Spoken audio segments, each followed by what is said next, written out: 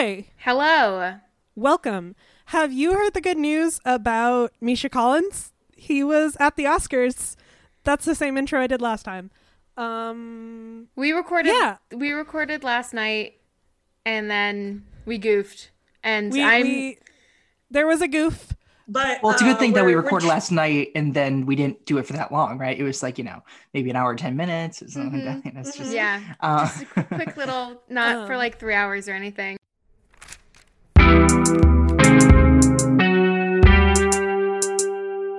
I'm Sophia. I use she, her pronouns. I am Kat/Dylan. I use they, them pronouns. And we have a special guest this week. Yeah. Hi. Hello. Thank you for having me. I'm Jack Draper, he, him. That's what I go by. And happy to be here. Happy to talk Oscars. Again. While it's still fresh in our minds. Right. He's here for our Oscar special because his after the podcast rehearsal. is about movies. Yeah. Yes. Yeah, we had a rehearsal last night. And now we're at the formal dinner as well. Yeah. This is. So my podcast is called Exiting to the 2010s. It's about movies about the decade that was the 2010s. And each week we have a guest that picks their favorite film from the decade, and we sort of see how it's aged and how it will age and things that they noticed when it first came out rather than the most recent rewatch. And every pick that the guest has really tells us something about them, and we get to really, because we know the 2010s pretty well is what I've noticed, and it's a decade that myself and my co-host Clay Williams really remember the best because we're both 21, so it's we kind of have a sense of where we were when we saw it, kind of thing. It would be tough to do one about the 70s, right? Yeah. So yeah, and we have 80 something episodes. It's been really convenient to really get the engine going during a pandemic. So anyone we want is really available. It's been a blast. I'm going to have these two on in a few months. Shark Week, baby. Shark Week. Because anybody who listens to this podcast would know what our favorite movie from the 2010s is. Big Shark, Jason Statham, 10 out of 10. Should we leave it there? Should we just not even say the title? Just give it a tease? I think everybody knows. Yeah, true. So yeah, shall we get right into it? I think we should start with how the Oscars starts, which is the red carpet. Excellent. So I brought up the quick TLDR on our thoughts. Yeah. And I want to talk, I think from what I have seen since the Oscars, the most polarizing look, and it is the most polarizing look between the two of us, is Laura Dern. Laura Dern's beautiful, beautiful bird turning into a person dress. I hate it. Halfway through a magical girl transformation dress. If it had been pants, I think I would have liked it more. Feathered pants? I think if it had been pants, I would have enjoyed it. I concur. Laura Dern can really rock any look that she would please. She's, last year's Oscar winner, obviously the most. She's amazing. She's a member of the Academy. She has so much motherly energy. She's so hot, and she can really carry a room. I do believe last night I called her MILF Supreme, but you did. Okay. Yeah. So I was thinking to kind of give us a little bit of structure. We could go through an overview of the Oscars and just kind of react with our own opinions. Yeah. So I Googled Oscars Overview 2021, and there's two headlines that I just want to touch on briefly, which was Time Magazine, Oscars Review 2021, Pandemic Oscars were surprisingly decent. And IndieWire, Oscars 2021 review, Steven Soderbergh's Intimate Insiders Award Show falls apart completely. It's both of those headlines are actually kind of accurate, though. Was it you who sent me that post that's the meme of the he must be a high school football player. And they had us in the first half, not gonna lie. Yeah, they had us in the first half, not gonna lie. And it's thinking 2021 was going to be the year of the most diverse progressive representation of the Oscars. They had us in the first 3 hours, not gonna lie. Yeah, it's funny, like the idea of representation, which is so big now that it's kind of expected and bubbling underneath the surface. Like we don't have to shout it, or at least we don't expect to shout it as loud as we did in like 2014, 2015. Yeah. And I think a lot of the diversity winners came in below the line acceptees, like, you know, Score with John Baptiste and the costume designers, makeup and hair. And it's continually been a struggle for Black folks to accept lead actor and actress Oscars. I mean, it's like pretty staggering. And I feel like when they do, it's often for roles that are the roles are white people feel good movies. I'm just thinking about Mahershala Ali when he won for Best Lead, or was it Best Lead or Best Supporting for The Green Book? It's right. So Mahershala is a very interesting case because he won for in this, which does not happen very often, which is why he's an even more special case. But he won winning within 3 years of supporting actor wins in Green Book and Moonlight, and I think he really is completely opposite ends of the spectrum, right? Of course, and so like he just knows how to. I think that he's a fantastic case of how to campaign for an Oscar. I don't think nobody goes to make a movie and say to themselves, "I would like to win an Oscar for this." Like I think that that's a real rarity, but he just has such a commanding presence in a room, right? So it's like people just want to give him awards. Like it doesn't take much. I think people also forget that I think what a lot of people don't quite know, and when you said he knows how to campaign for an Oscar, I always forget, except when Oscar season comes around, feel like people forget that the Oscars is, and all of these award shows, I think sometimes more so with the Golden Globes, but it is truly like a campaign. It is. It's like it's not like which film is the best quality or who has or who does the last best. Night we were saying it's not like the Olympics. Yeah. It's not like these people being the absolute best at what they do and so they get awarded for it. It's kind of like, I mean, it's literally politics, but it's also like, you know, mayors or whatever. It's right. Like, And I think sometimes this is the case. They are the top of their craft. They are very good at what they do, but it is like it is a campaign. I think that season of BoJack Horseman, where he's trying to win an Oscar. I don't know if any of you have watched BoJack, but I've been meaning to. I have not yet. I won't talk about it too much, but there's a season where he is campaigning for an Oscar, and the whole thing is that he didn't actually really do very much. I don't want to. It's a great show, and I don't want to say too much about it. But I think the instance that comes to my mind that we talk about campaigning is like the 2015 Oscars, 2014 movies. You have the presumed winner, Michael Keaton from Birdman, and Birdman is a movie that is very self-reflective. It's about his career. He's in a sense playing himself, and then you have Eddie Redmayne, who just came off playing Stephen Hawking. And this is a movie that nobody has thought about since that year. Redmayne campaigned his heart out, like blood, sweat, and tears went into Focus Features trying to get him lead actor. And he eventually won. And it was a performance that it's baffling. He has some sort of hardware and Keaton doesn't, because while I don't particularly like Birdman, there's no denying that Keaton performance, right? Yeah. And that's a very, very popular example. So. Can I make a quick comment about Eddie Redmayne and specifically about his performance in Theory of Everything? I would rather you not, but well, no. He got to meet Stephen Hawking. And apparently he couldn't think of anything to say to one of the greatest physicists ever. So the only thing that he could say to him was that the fact that they were both Capricorns. And Stephen Hawking's response was that with his, the eye muscle that he used to like type was I'm an astronomer, not an astrologer, Mr. Redmayne. And then he wheeled away. Yeah. And I think that's kind of a good segue, because we can kind of get into another big headline was that Chicago 7 had no wins under their belt, which is the key difference between that and every other Best Picture nominee, right? Yeah. Mhm. Everybody else got something. Even in a pandemic year, Netflix still cannot win an Oscar for a Best Picture nominee.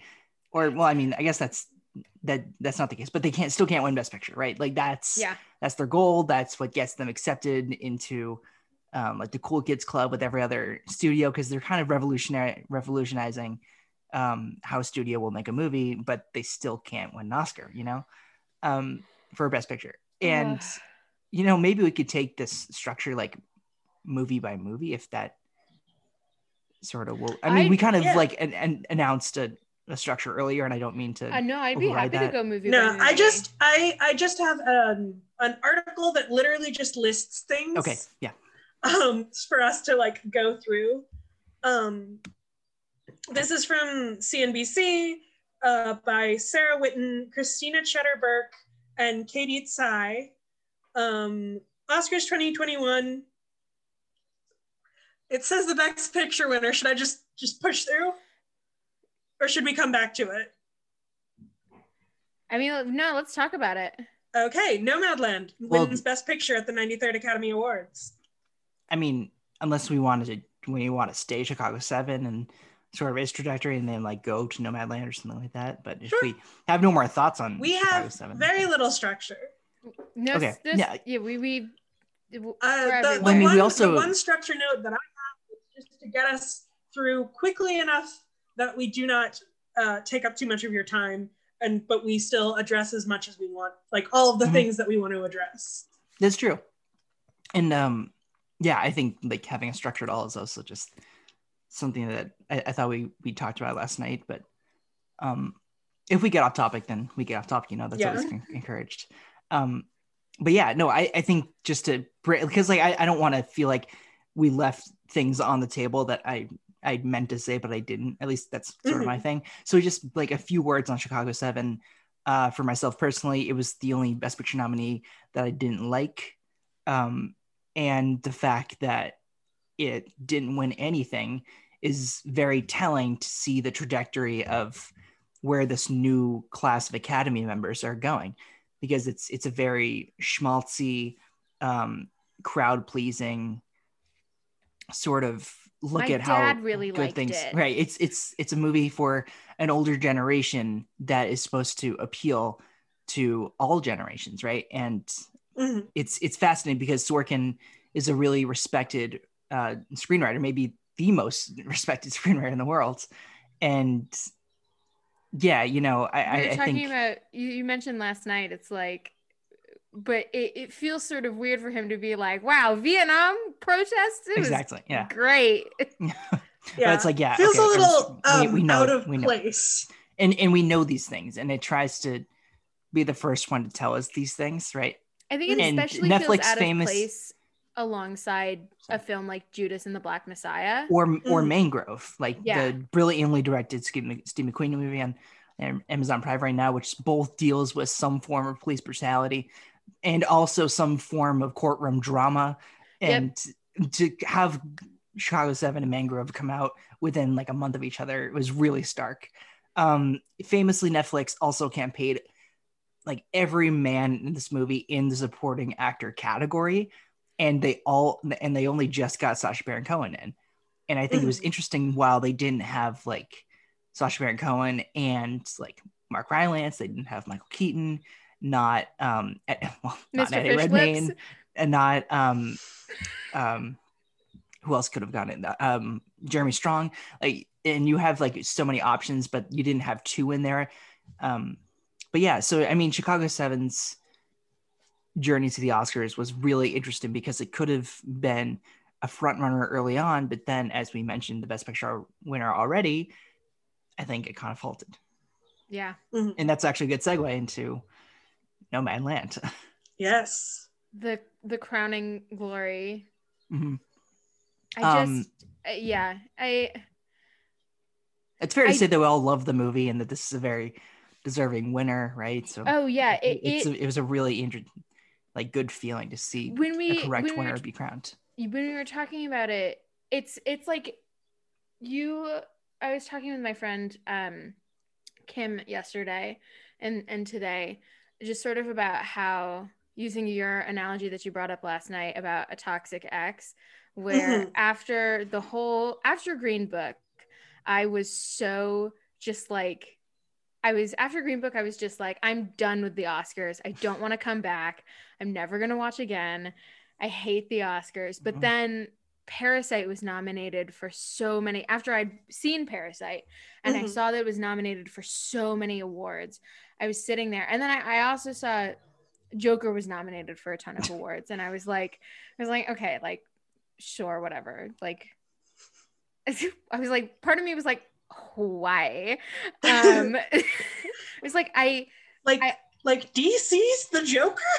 It's like, I understand Joaquin Phoenix's portrayal was like amazing or whatever. Blah, no, blah, blah. I don't understand it. But I was like, I don't understand. Sure. Cool. They just wanted to reward a Joker who didn't send any of his coworkers dead rats. Oh my God. Jesus. I was like sitting there and I was like, I feel so disillusioned by the Oscars as a whole. And, you know, yeah. Greta you know, I Gerwig saw a wasn't really as- I saw a really interesting tweet. One, I think it was soon after nominations morning in 2020. And it was like, the Joker has become the modern day Macbeth, in how there are many actors that will take that role and know what it contains, but still have their interpretation spun on it. And that's both like very true and very sad to, right? Like, who would have thought that this would be our modern mythology that we put all of our love and respect into? And there's no arguing that we put love and respect into it, because we you're right. gave it to just Oscars. a garbage man that everyone loves. Right. For And reasons it's also that like and I think befuddle me. it's also like our 21st century fascination with the anti-hero, you know, someone that does bad things, but yet that's the main character and it's someone that we root for. So I think it's a lot going. Root for. Anyway, I didn't root for him. Well, yeah, you know, but it's, I mean, I thought yeah. the choice of giving There's best better score, Batman villains. I thought the best score for Joker was great, because I don't know if was she the first woman to ever win. Something like that. Yeah. But, which is crazy. But I'm trying to. I would personally pick Randy Newman for Marriage Story. Oh yeah. Back to the point I was trying to make was I was so disillusioned, and then Parasite won Best Director, and then it won Best International, and then I was sitting there as and Best Screenplay. I was sitting there as the Best Picture nominees were getting read out, and I was like, "Oh wait, did it win Screenplay?" No, it did. It won Best Original. I believe it won Best Original Screenplay over Marriage Story. Did it? I think. Was that what was Jojo Rabbit? Was Jojo Rabbit adapted? It was adapted, really? Yeah, because it was adapted from a book. Yeah. Oh wow. Okay. Yeah. No, because you're so right, because you have that picture of Taika Waititi and shoving Bong his Joon-ho. Oscar underneath. Well, no. Not that's not what I was thinking of. It was Taika Waititi and Bong Joon-ho in the airport with masks on, and I remember that picture because it was the first time that I ever saw two people in public wearing a mask, because I was like, what are they doing? Because I knew it was something, because obviously like Bong Joon-ho went back to Korea, went back to Seoul. And I remember like it was already kind of spreading there, and I had no idea. So it's kind of crazy. No, but it kept on like racking up awards, and I was sitting there as they were reading out the Best Picture nominees, and I was like, could Parasite win Best Picture? Well, I mean, just to get off Parasite soon. I hope so. And then it did, and I was like, wait a second, the Oscars made the right call here. And I think. Yeah, right after last year, which was such a bummer. I think that we should all really put all of our eyeballs onto the TIFF Audience Award, which at the Toronto International Film Festival held every September. This is an audience award that critics do not pick on, but audiences pick on, right? So I think like overwhelmingly, majority of the time, a Best Picture winner will be decided on this audience award. Sorry. I don't trust Americans. I don't trust the internet, honestly. We all remember Bodie McBoatface. Wait, what is the internet doing? They were supposed to. There was a very serious scientific expedition with a very special water vehicle, I think, and they decided to let the internet decide what to call it, and the internet no, I decided mean, on like, what- Bodie McBoatface. Like, why did you? But the Toronto International, the audience award is people who attend the Toronto International Film Festival. Okay. It's not just Sorry if I confused you. No, it's not just anybody can vote. It's the Not it's just the No, it's people in attendance at TIFF. They vote on the movies that they saw and which ones they liked the most. That makes out of more the ones sense. that And they- also then- something else that won the TIFF Audience Award was Nomadland, right? Yeah. And because it won this, it was also like, okay, It racked up a bunch of awards. it racked up at an TIFF. enormous amount of awards. So it also won another award at Venice. Didn't it win I thought it won some stuff at Tribeca It probably won something at Tribeca, but it was like they won this Golden Lion Award at Venice, and you're like, wow, this is which Joker won, and so like you see that it won the SAG audience, it won the BAFTA, it won the Gold, so it's like there's no competition. Like people were presuming that Chicago 7 would be the alternate, maybe Minari, Promising Young Woman, because those two specifically peaked at the right time and when it was available on streaming during Oscar voting. So you think like, okay, there might be added interest there, but no, Nomadland it could have been delivered to Chloe Zhao's house in January. It's but it is bananas because I don't think, since I've been following this award show since like maybe 2015, that there's been something this concrete. Like it's always been some variation of a 2-horse race. Yeah, right? I said last night she has 147 awards. Yeah. I don't know if they're all from this award season, but I mean, I would assume like maybe 10 to 20 are in the rider. There might be some on Songs My Brother Taught Me, but yeah, they're a majority, I'm assuming. I saw a new trailer for Nomadland that they released after the nominations, and at one point it's a shot of Frances McDormand, and I remember the shot. Yeah. And then it's just all of the awards, all the acclaim. Like, wow. It's like, and it really, because it's like, I think that shot catches like you. 3. Normally it's like 3 or 4 on the screen, and it's like, oh, that's cool. It won like a TIFF or Sundance, and then one other. It's or like Cannes or something. Yes. But it's like it was like wall to wall. It was on the wall frame. to wall, and I think it was crazy for myself, someone who's been following Nomadland's journey here. It's like, oh yeah, like they won a bunch of stuff, but no, they won a bunch of stuff, so it really is like it does take you back, And I remember you back in like December or January when I hadn't seen it yet. I was like, oh, what was your favorite film of the year? And you were like, Nomadland, hands down, Nomadland. And then I saw it and I was like, oh, okay, yeah. You get, yeah. Yeah. It was a little, because I think that it's worth mentioning, many years there is a certain amount of backlash to a Best Picture front runner that will maybe not deny it a Best Picture win, but it won't hurt its popularity. Parasite. It was Parasite. Okay. Right. It was Parasite, and also 1917.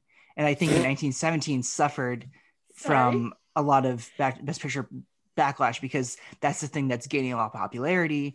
That's something that you can then, because it's so popular, you can be like, hey, it's kind of a gimmick, like I remember Boyhood and Birdman and Grand Budapest Hotel were among the frontrunners in the 2015 Oscars. Right. And everyone, when talking about Boyhood, were like, the 12-year thing is kind of a one-trick pony. Like, I mean, no matter how much credence you give the backlash, it's just gonna be there, right? Yeah. Mm-hmm. And I didn't really pick up on a whole lot of it to stop Nomadland's momentum, right? Unless you're considering the Amazon things. But I think that Chloe came out in numerous amount of interviews was like, I never intended this movie to come out and be a statement on capitalism and the economy and Fern's induction into this world, but it's really her getting this Amazon job just to get by. Like, it's just as ordinary as being a dishwasher, right? So, and I also never saw it as a statement on, you know, tech moguls or something. So I think that was, like every year's backlash, a bit of a stretch. Yeah. Mhm. And Yeah, I remember like backlash Roma, on Green Book, 1917 stuff like that. Yeah. So my thoughts on 1917 was I feel like it was nominated for Best Picture because of its technical aspects, and it well, also I think it was also Sam Mendes, and he's a very Yeah. respected member of the Academy, Yeah, and exactly. Roger And Deakins. You know, it won all of it when you won make a the war movie, it's a awards very it- classical like yeah. Best Picture and nomination. it won the awards that I think it deserved, like cinematography and editing. No, you know who won editing? Oh, that year? Yeah, Last year? What won last year? Ford versus Ferrari. Oh, what did it not Ford vs. win? Ferrari is good. Its editing was really good. No, what else It's did just funny to me. what else did 1917 win? It won cinematography. It won sound see stuff. what Google says. Best visual effects. Okay. And Yeah. cinematography and sound mixing. Right. Well, I think it won the awards that it was supposed to win. Yes. And I then never thought it was going to win personally. and, I always had best Parasite original on my screenplay, and I was like, the story was fine. It's a war movie. Here are my thoughts on 1917. I have a deep love for that movie. It's very gay. War is gay. Thoughts over. Yeah, Done. and you know, I never thought it was going to win. I always had Parasite on my ballot because there's a very, very unlikely chance. I put Parasite because I wanted Parasite to win so badly because I watched that movie and I came out of that movie a changed person because it was so good. Right. And it's the same way when I watched Snowpiercer for the first time. I came out of it and I was just like, fuck, that movie was really good. Mm-hmm. I was just like, movies. the way that Bong Joon-ho just unfolds his stories, and it really is like it really is the way that he writes and edits. It's like he's folded up like a piece of origami and you're unfolding it to become a full, totally. Or the other way around, and then like towards the end the origami is being put back together exactly. And it's like when you're following steps on like instructions on how to do something and you're like, I don't see how this works, and then you start getting the last couple parts and you're like, oh yeah. So if you and I have to see Memories of Murder sometime soon. Okay. Yeah. That's like a serial killer movie. It's amazing. We'll put it on our list. It's just like totally. I love serial killer movies. It's amazing, and I feel like in sort of the opposite, I feel like to talk about Best Director for this year, Chloe Zhao, I feel like she has a different approach to the way it's a good segue. She tells, I know I'm very good at that. You're good. The way she tells her stories are, you know, just so like, I feel like Bong Joon-ho is so like meticulous, and I feel like Chloe Zhao is very human and just like something about like I'll see you down the road is just, it is so just like every part of that movie just in a pandemic year. I think it being in a pandemic year really helped it, but it just, and I know it didn't start in a pandemic year, but it finished in a pandemic year. It just spoke to the way it all came together. Yeah. It just spoke to me, the whole story. And my most recent watch of it, I was lucky enough to see it in a movie theater. And holy shit, boy, do I miss going to movies and being in a movie theater. And it's like Franny was commanding everybody to do. Like, theaters are essential to be immersed into our vision as completely as possible. It was just the most wonderful experience. I think Chloe is going to be a director with a very fruitful career, just like Bong Joon-ho. Like, they're not going to stop anytime soon. You know what I mean? No. And it doesn't feel like she's struggling. It feels like she's come with all the tools already intact. Yeah, she really That's knows very what rare, she's doing. you know. And I think ever since Songs My Brother Taught Me, and then The Rider, like it feels as though Nomadland, and I'm assuming The Eternals will be this too, that it's a logical evolution of a career that it's building towards, because every great director, really, they make one movie because all their movies are about the same things but just told differently. And David Fincher, who's also a very best director, that's another great example of that. And Chloe Zhao, I think is falling into that. My brain has just gone blank. What else has Fincher done? I know you're gonna say, and I'm gonna feel like an idiot. Okay, so we have Seven, Oh, Fight okay. Club, Right, Zodiac, okay. Social Network, Girl with Drag Tattoo. Thank you. Gone Girl. I love Zodiac. I recently made Panic my Room. parents watch Zodiac with me. Alien Zodiac 3. is so good. It's my favorite movie. Can I share number something one. with you? So I don't know if you guys have seen the Miami Vice movie. Oh my god, it looks like that's my shit. favorite.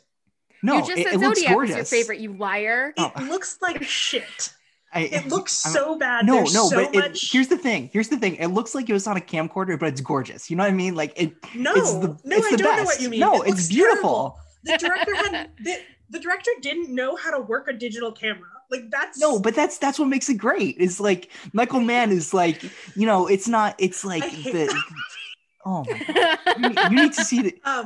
Oh my god! So, I can't believe it, but Miami. No, I Vice understand. and I don't Zodiac- mean chilly. I don't mean to, speak rudely, but it's. No I love worries. the movie. Yeah. We're willing to work with different opinions on things that don't really matter, like Right. bad. Even movies. if they're the greatest movie 2006, it's fine. Anyway, so Miami Vice and Zodiac were shot at the same time on the same camera, and I don't know if you watched them back to back, but No. one of them That's a looks fascinating double feature. fucking beautiful, and one of them looks like shit because one of them had a cinematographer who had worked on a digital camera before. Yeah, I don't want to get into this. This is nonsense because we know that Miami Vice and Zodiac have very different. They're very different objectives. movies, but I just yes, they're different movies, but I think they also have different objectives visually in what they're trying to communicate. I think that Fincher and Michael Mann are operating the camera very separately. Like if you don't vibe with what Michael Mann is doing, I completely understand that, and I don't want to put down your take. It's just I think that the way that he used his digital cinematography was very purposeful, and I don't think it was by accident the way it looks, because he revolutionized digital cinematography with Ali and Collateral and Public Enemies. Can I so change it's the like subject? Sure. Well, sort No, of not no. changing the subject, but also changing the subject. I'll be going back to the 93rd Academy Awards. No, I'm gonna talk about how much I like Jake Gyllenhaal.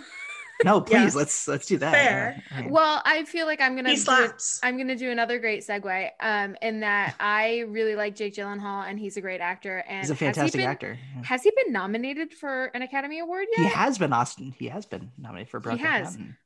In which category? Supporting or lead? I feel like the supporting. I is feel like more he. important Well, okay. Well, than here's the the thing lead, about you know what I Brokeback mean? Mountain. Well, Brokeback Mountain. Brokeback Mountain. It was. thank It was you. he was an insanely popular film at the 2006 Academy Awards. Can you believe like, that Brokeback Mountain? Did Brokeback Mountain win Best Picture? It didn't. So it lost to Crash, right? It lost to fucking it's Crash. an infamous Oscar upset.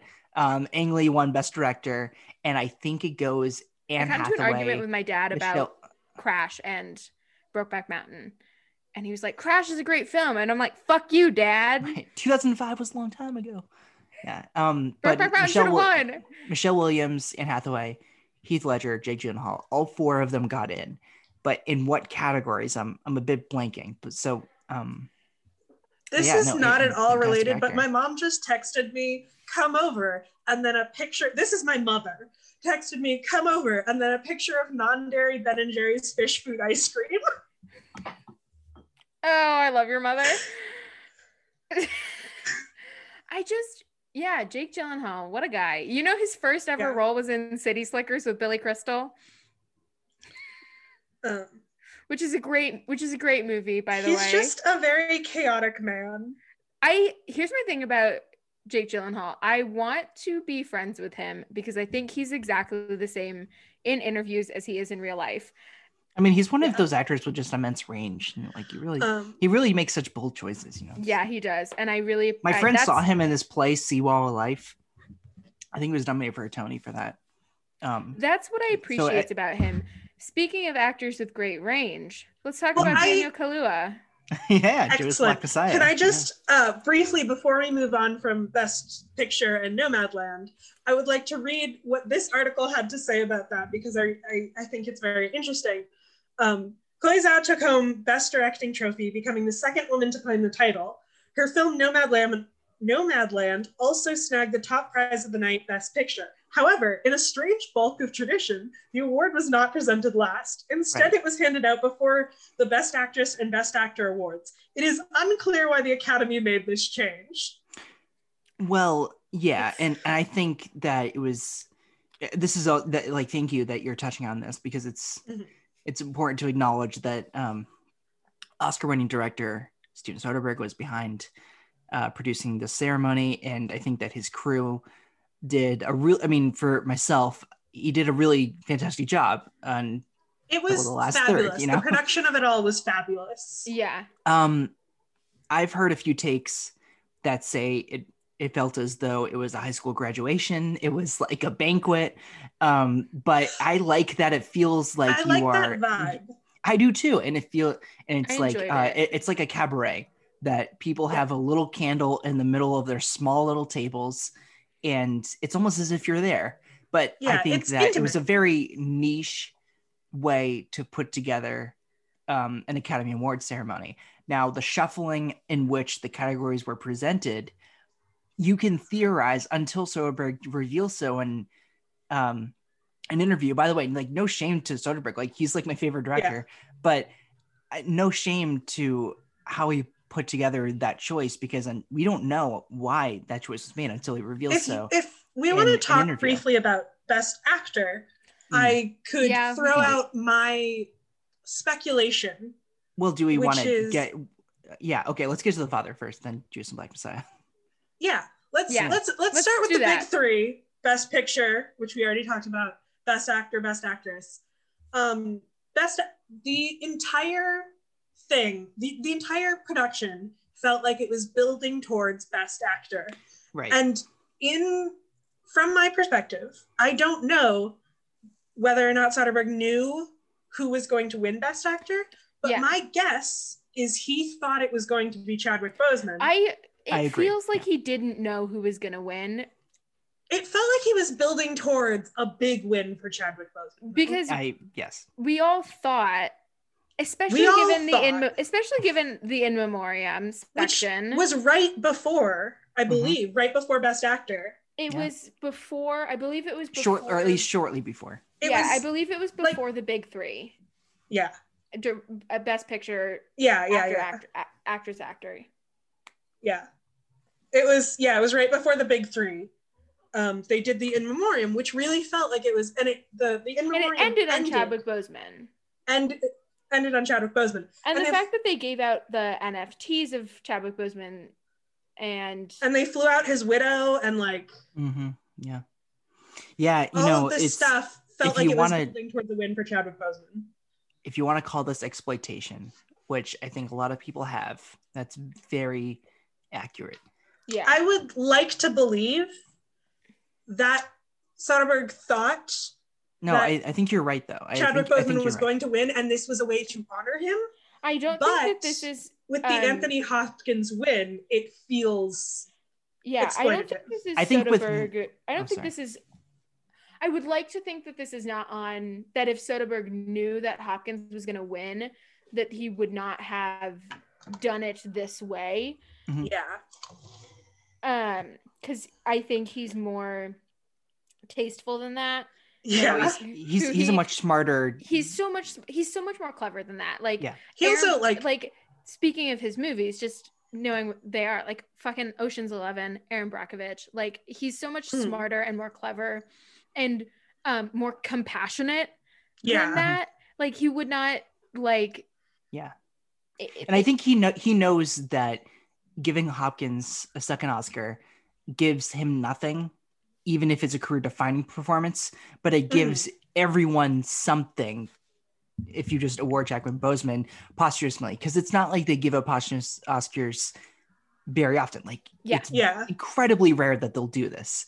Yeah. And it makes sense for, obviously honoring a legacy an icon, a movie star, and someone that will be dearly missed. And it made perfect sense. Yeah, it wasn't, again, like, to bring back the 2-horse race mentality of award season. This was not a 2-horse race between Hopkins and Boseman.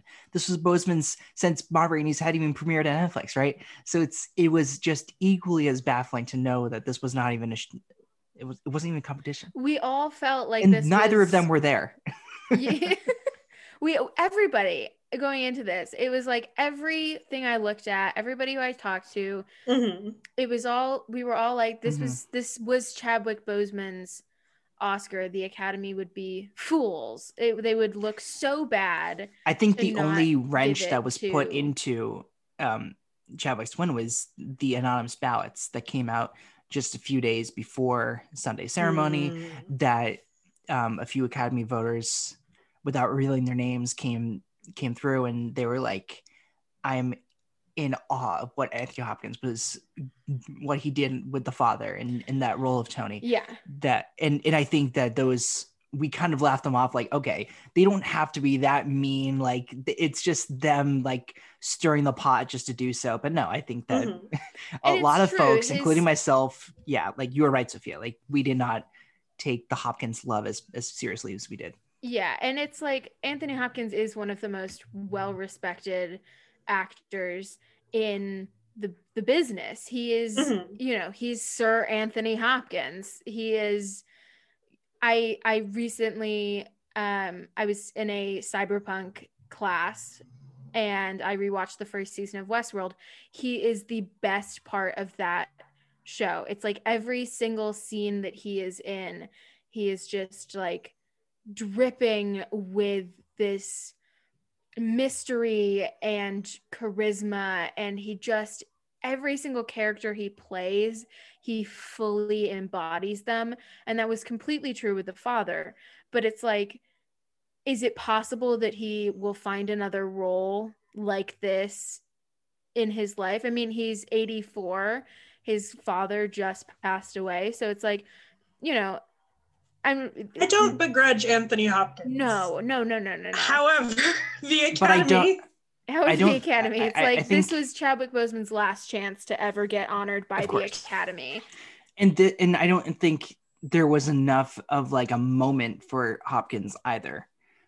Because what we now know is as true, Hopkins and his team weren't allowed to be on Zoom. Yeah.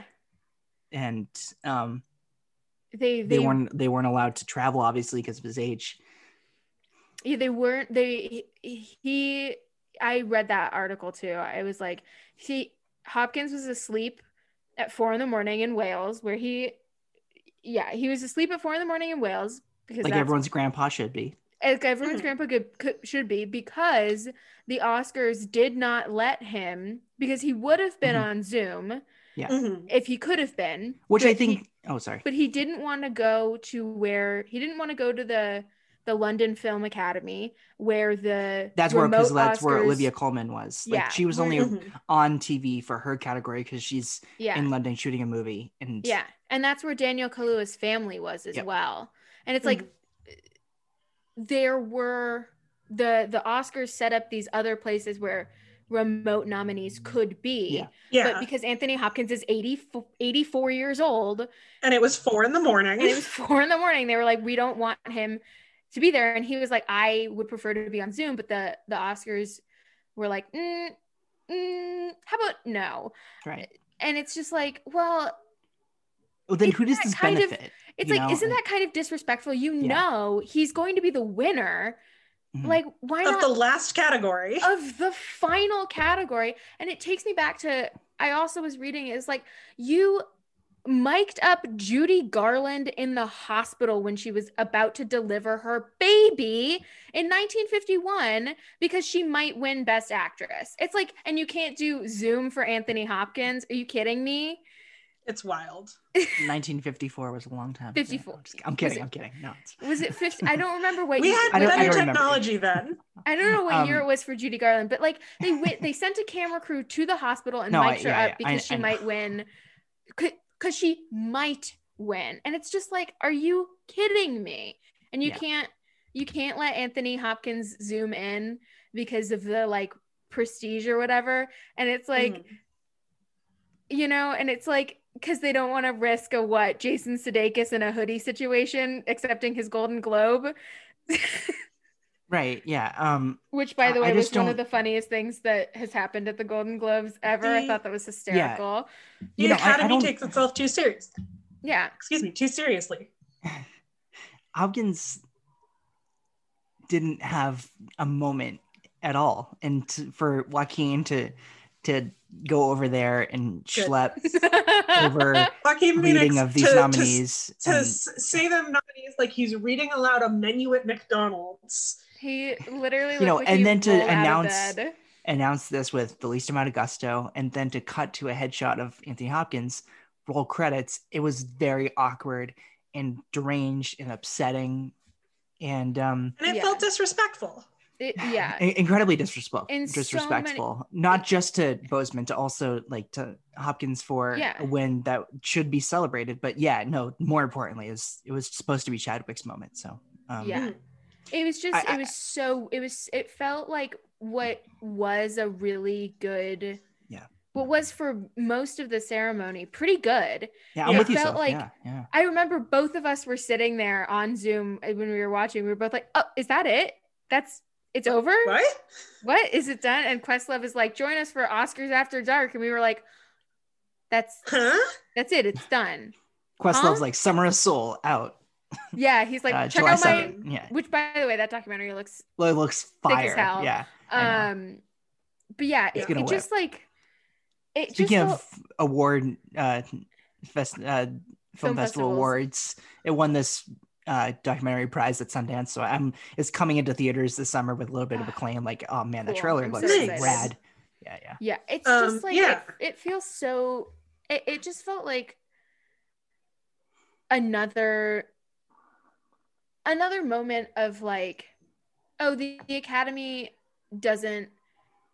It's like with Nomadland's win and Chloe Zhao's win for Best Director, it's like I know the Academy is moving in a better direction, and same with Emerald Fennell's win for Promising Young Women. It's like I know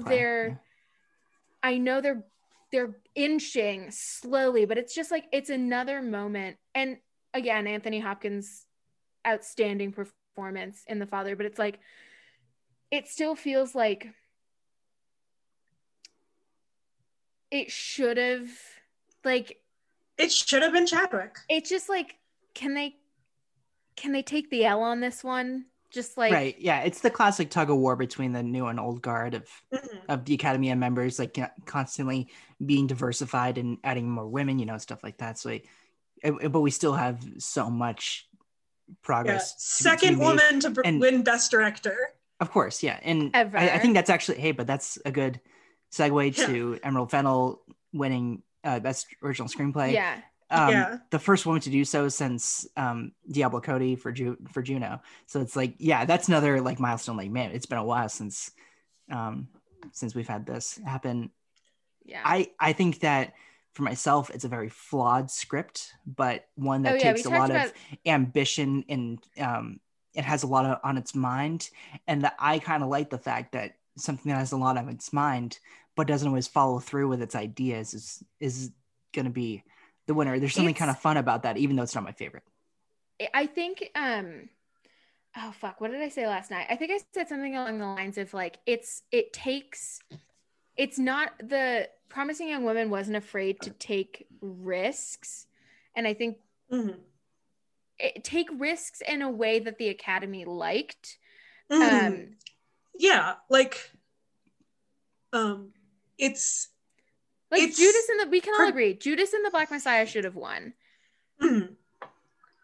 Sorry to interrupt you, Kat, but and now I was gonna say Promising Young Woman is very much it takes risks in a I hate to use this phrase, but it's accurate, a white feminist kind of way, which is very much approved by the Academy. Yeah. It's like just progressive enough. Yeah. So that was Best Original Screenplay. We talked about Best Actor. Best Actress went to Frances McDormand from Nomadland, Her who performance said is something about fantastic. karaoke in her speech that I did not follow. I think she was just talking about wanting talking to about be, spending time with your friends again. I Yeah. think.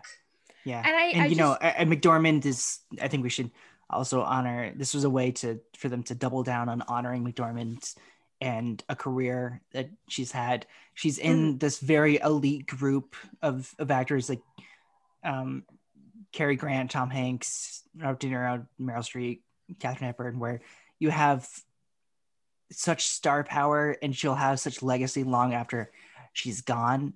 That Fargo, 3 Billboards, and now Nomadland. Yeah, right. 3 Oscars.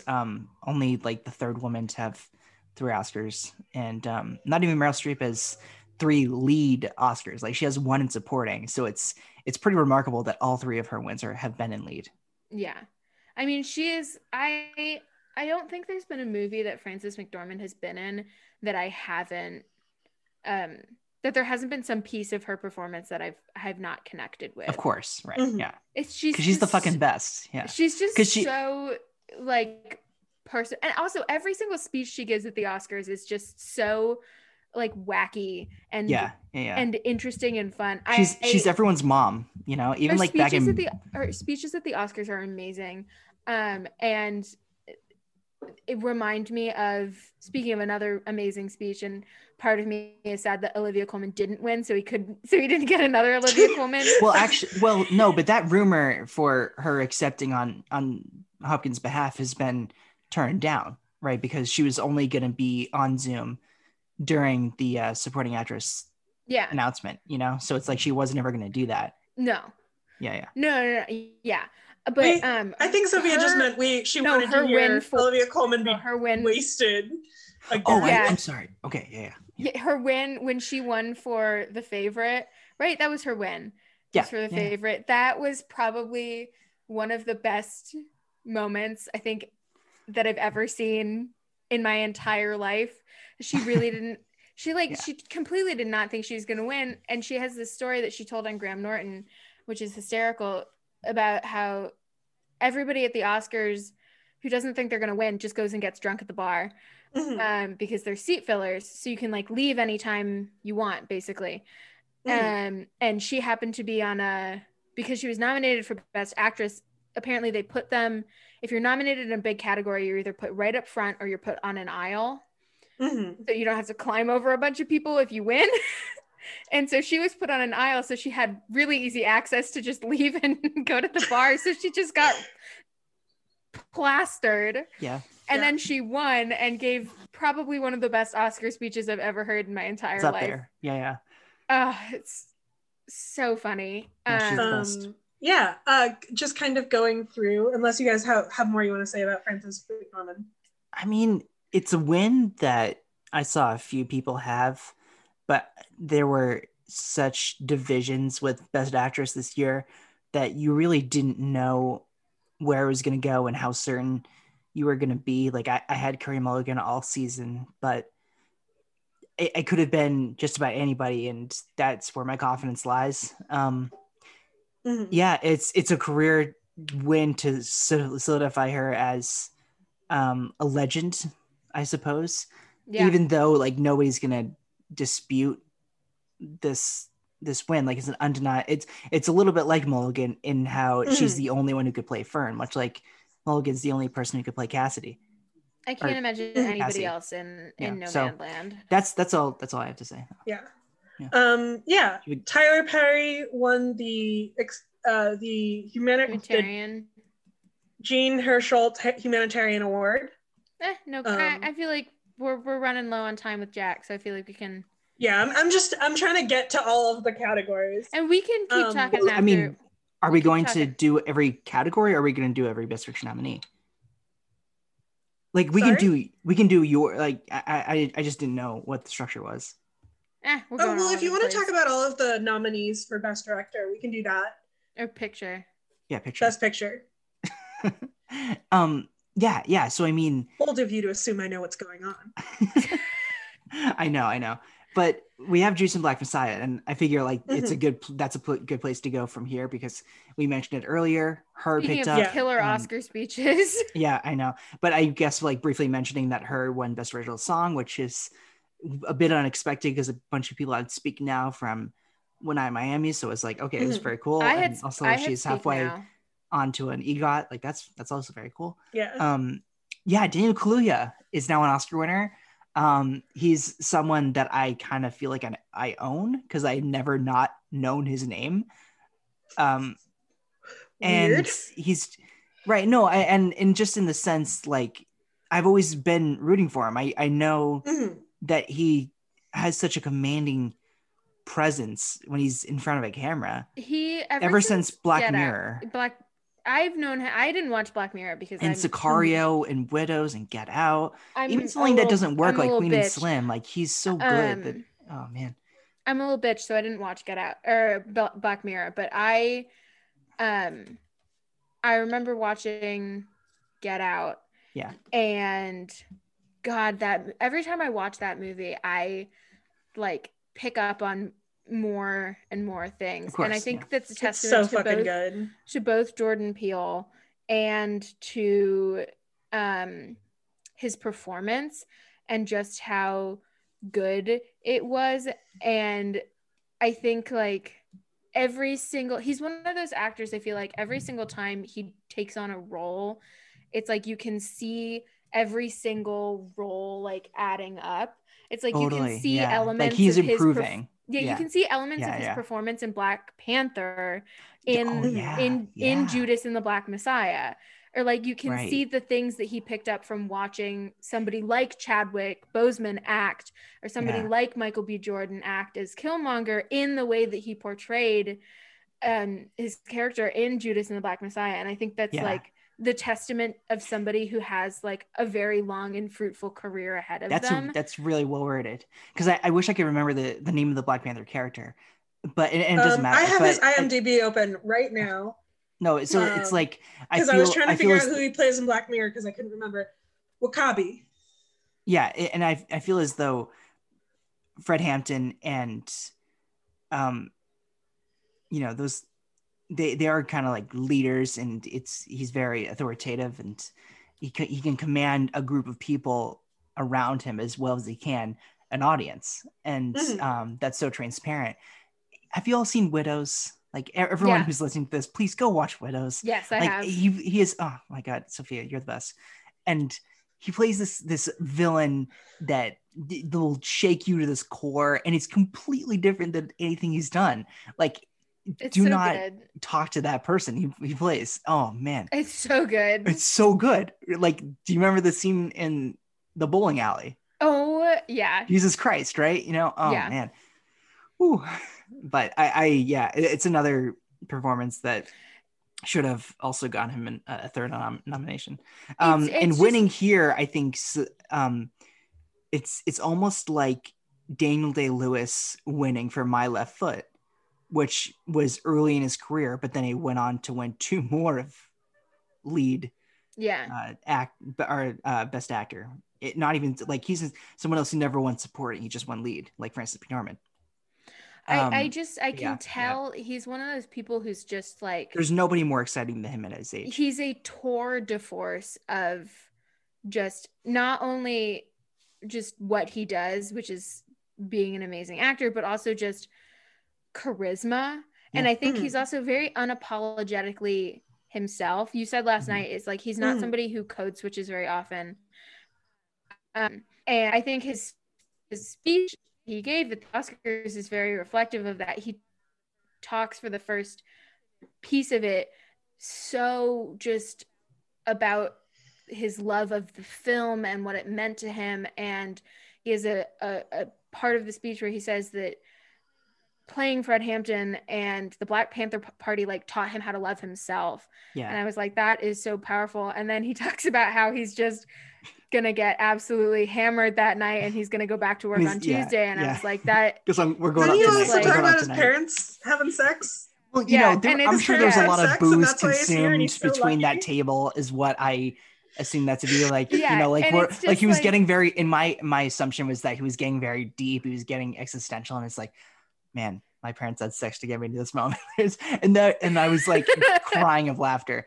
And like I think it's also worth mentioning that they didn't cut off speeches this year, and that's one thing that everybody can agree on and sort of take note for years upcoming, that it really opens doors like moments that we saw with Kalia's speech, because you have that raw sincerity of like looking up at the sky and thanking Fred Hampton for his life, but then also just being like, guys, we're gonna get lit tonight, you know. So it kind of gives you both of those sides. It brings the Oscars, what we were talking about is the problem with the Oscars is that they take themselves too seriously. I think the opportunity for them to not do that is, one, have a host again, and two, don't cut people off, because you have those moments where people just get to be real and raw. You have speeches like Daniel Kaluuya's, but then you also have I'm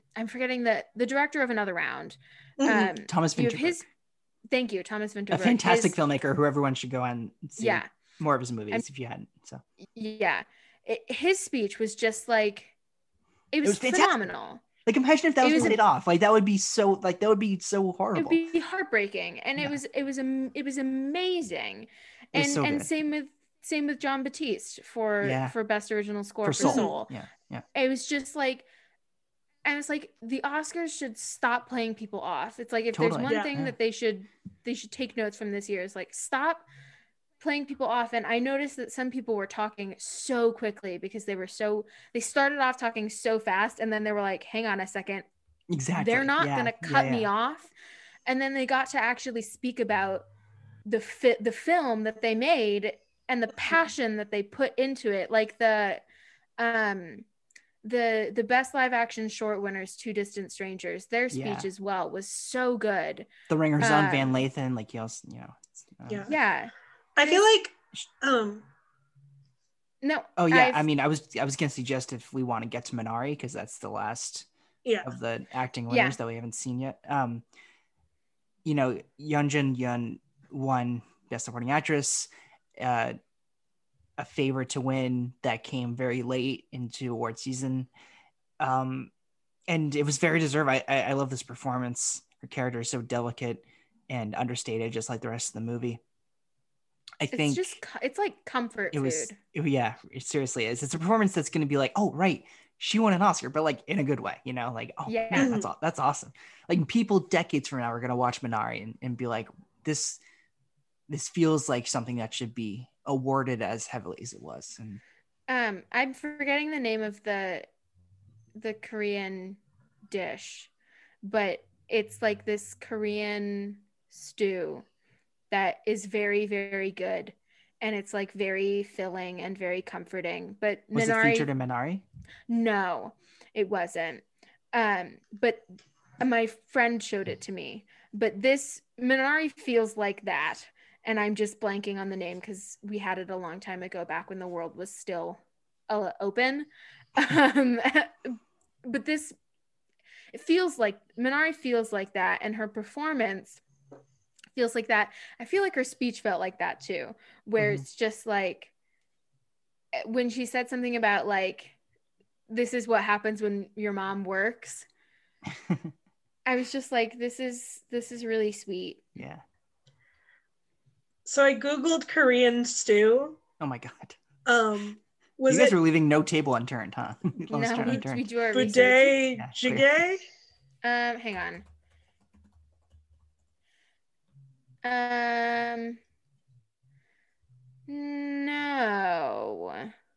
No, it's not very spicy. And this is spicy. So sorry, I just totally like, you waved gently at an exit on the highway that we were passing, and I just took the wheel and yanked it. I may come back to you next week with the answer to this. I may have to text a friend and ask them. Phone a friend. Yeah, I'm looking forward to that. do we want to get to Sentimental and Mank, because those just like picked up technical wins? Sentimental only one and Mank only two. I think it's worth. I mean, Sentimental winning sound, I think, was really, really deserving, and its sound mixing and design should be praised. While Mank winning production design, also cinematography, and they both won. They both won too, right? No, Sentimental only won one, because I thought Sentimental, like that was kind of easy to remember for myself. Also, I thought it also won editing though. Editing went to Sentimental. You actually might be right. Yeah, it won sound and editing. Are you looking at it? Yeah. Okay, nice. No, but that's great that dunked you're right. on. No, that's good. No, I'm so happy that it won editing and I forgot it. Yeah. But also I think Mank winning cinematography, beating out Nomadland, was sort of one of the only upsets that people can point to of the night. And it's funny how that's an upset, but it's also in a technical category where it's like, oh, I guess it's exciting. Yeah. But yeah, I guess like that's all the Best Picture nominees and what they won, or unless I'm forgetting one. Oh, like the 8. Do you want to touch briefly on Best Documentary? Because I know both of you. We have thoughts. You both have thoughts. Do we want to wrap up with, or should we wrap up with Best Doc, or is there any other category do we after want to this? talk about Best Doc and I mean, is animated? there anything else you want to talk about? Well, we could talk about Best Doc, and then we could talk about animated. Yeah. If you want to. Yeah. Okay. How about this? I suggest we touch on animated now, and then, because I think that we have more to say about Doc. Yeah. Well, I was going to say, I think Sophia and I probably have a lot of opinions about animated. Yeah. And I know you're on a time crunch, so let's go Best Doc. Oh my God. And then you can just give your thoughts you're right. on animated. No. Actually, you're right. So you can get on with what you have to do tonight. No, but this has been lovely though. I don't mean to rush you guys. Oh no, but don't worry about it. My octopus teacher ended up taking the award for Best Documentary Feature at the 93rd Academy Awards, beating over out Presumptive, Crip Camp and Time and Collective, which was also phenomenal. I didn't get to Mole Agent, which I was bummed about. Fascinating choice. I feel like people always sleep on I think documentary that feature as a category. Yeah, you're kind of right in that department.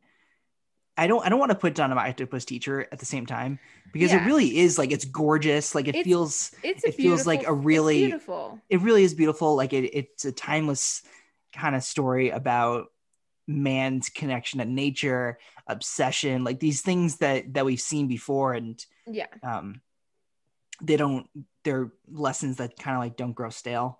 Mm-hmm. It's a fascinating. I think it's more what it beat out. Very interesting story, and I think in a different year, I think I would have been perfectly happy for my octopus teacher winning. And had I not seen Time, I also think I would have been happy with it winning. But having seen Time, it upsets me deeply, and Crip Camp, which is the only other one from the list that I've seen. It just is such a, and I mean, I'm dyslexic, I have ADHD, so it's like I'm disabled, so Crip Camp has a special place in my heart. I work with disability at school, and Time is a testament to what documentary storytelling can do, and what it. I mean, you can't deny what Garrett Bradley did with that story, and the way it sort of the way it manipulates time, right? It's undeniable how the filmmaking craft of documentary. It's like, I understand that it's more artier, and documentarians might want to go with what they're used to making rather than what. But I made the comparison. It's not going to age well. It's just not going to age well. When we were talking last night, between. I think continue. Like not. Like besides this, it's going to age as one of our great documentaries. Yes. Like it's going to remain on Letterboxd's top 250 highest rated docs. And I think because it'll be remembered so fondly and My Octopus Teacher will not be remembered as fondly. My Octopus Teacher is So. going to be one of those documentaries that gets shown in like educational classes for good reason, because it's Right. it's a beautiful nature documentary. It's I have not seen it, but from what I understand, it's a lot. Whereas some of the others that were nominated were very much issue documentaries, it's more of an educational kind of, I don't want to say fluff, but there are issues in it too about climate That's change a good way to and put it, about actually. and about Yeah. nature and like. But it's not an issues documentary, No. right? It's not No. like the I point mean, of I it also- is I not also to think- call attention to an issue. I think what's interesting though is that Crib Camp, you could also say it was capital E educational. Yeah. So I suppose like I think where I'm having the most trouble, and I'm sure you guys can sense this, is like trying to figure out why they would give it to Octopus Teacher, just looking at its competition. Yeah. Right. Mhm. And It's I also like- think that Collective was at a disadvantage because it was also competing in international, Yeah. and another round had that pretty much sewn up. Yeah. My thing with Time, I made this comparison last night when we were talking.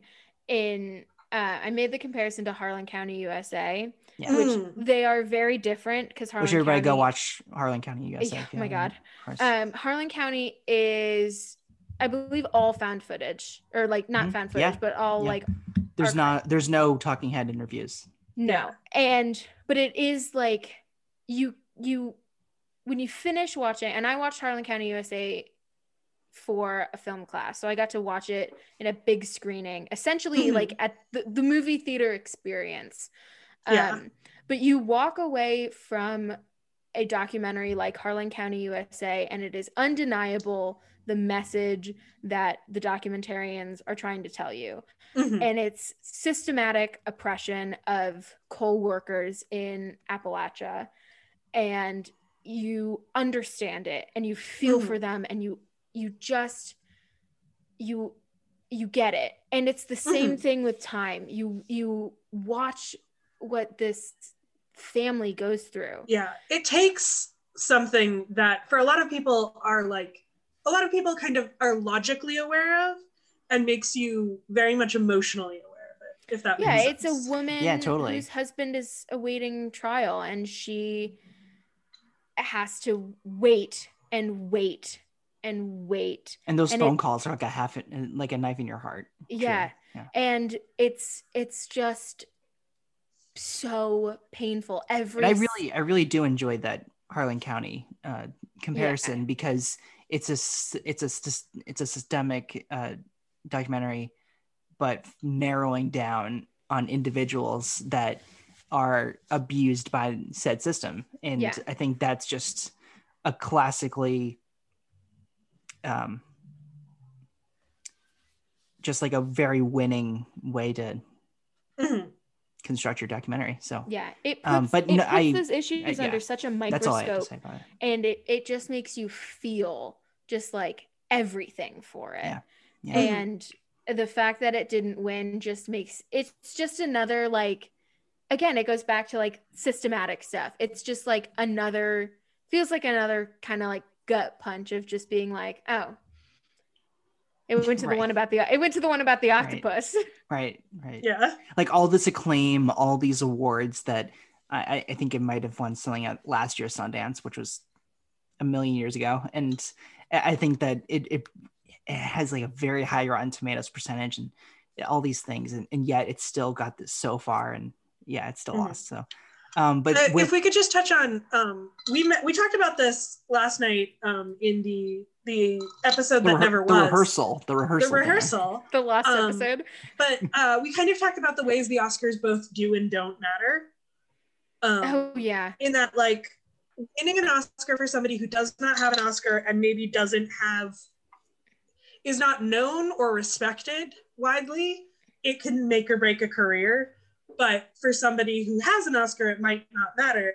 And I feel like if they had given the Oscar to Time, it would have been very impactful. Whereas it kind of feels like they picked My Octopus Teacher just to pick something, if that makes sense. Like, it's good. right. And I think And we they're got to like, oh yeah, this can get an Oscar. and like I mentioned, like we got to remember that documentarians are the ones that will vote on Yeah. this category.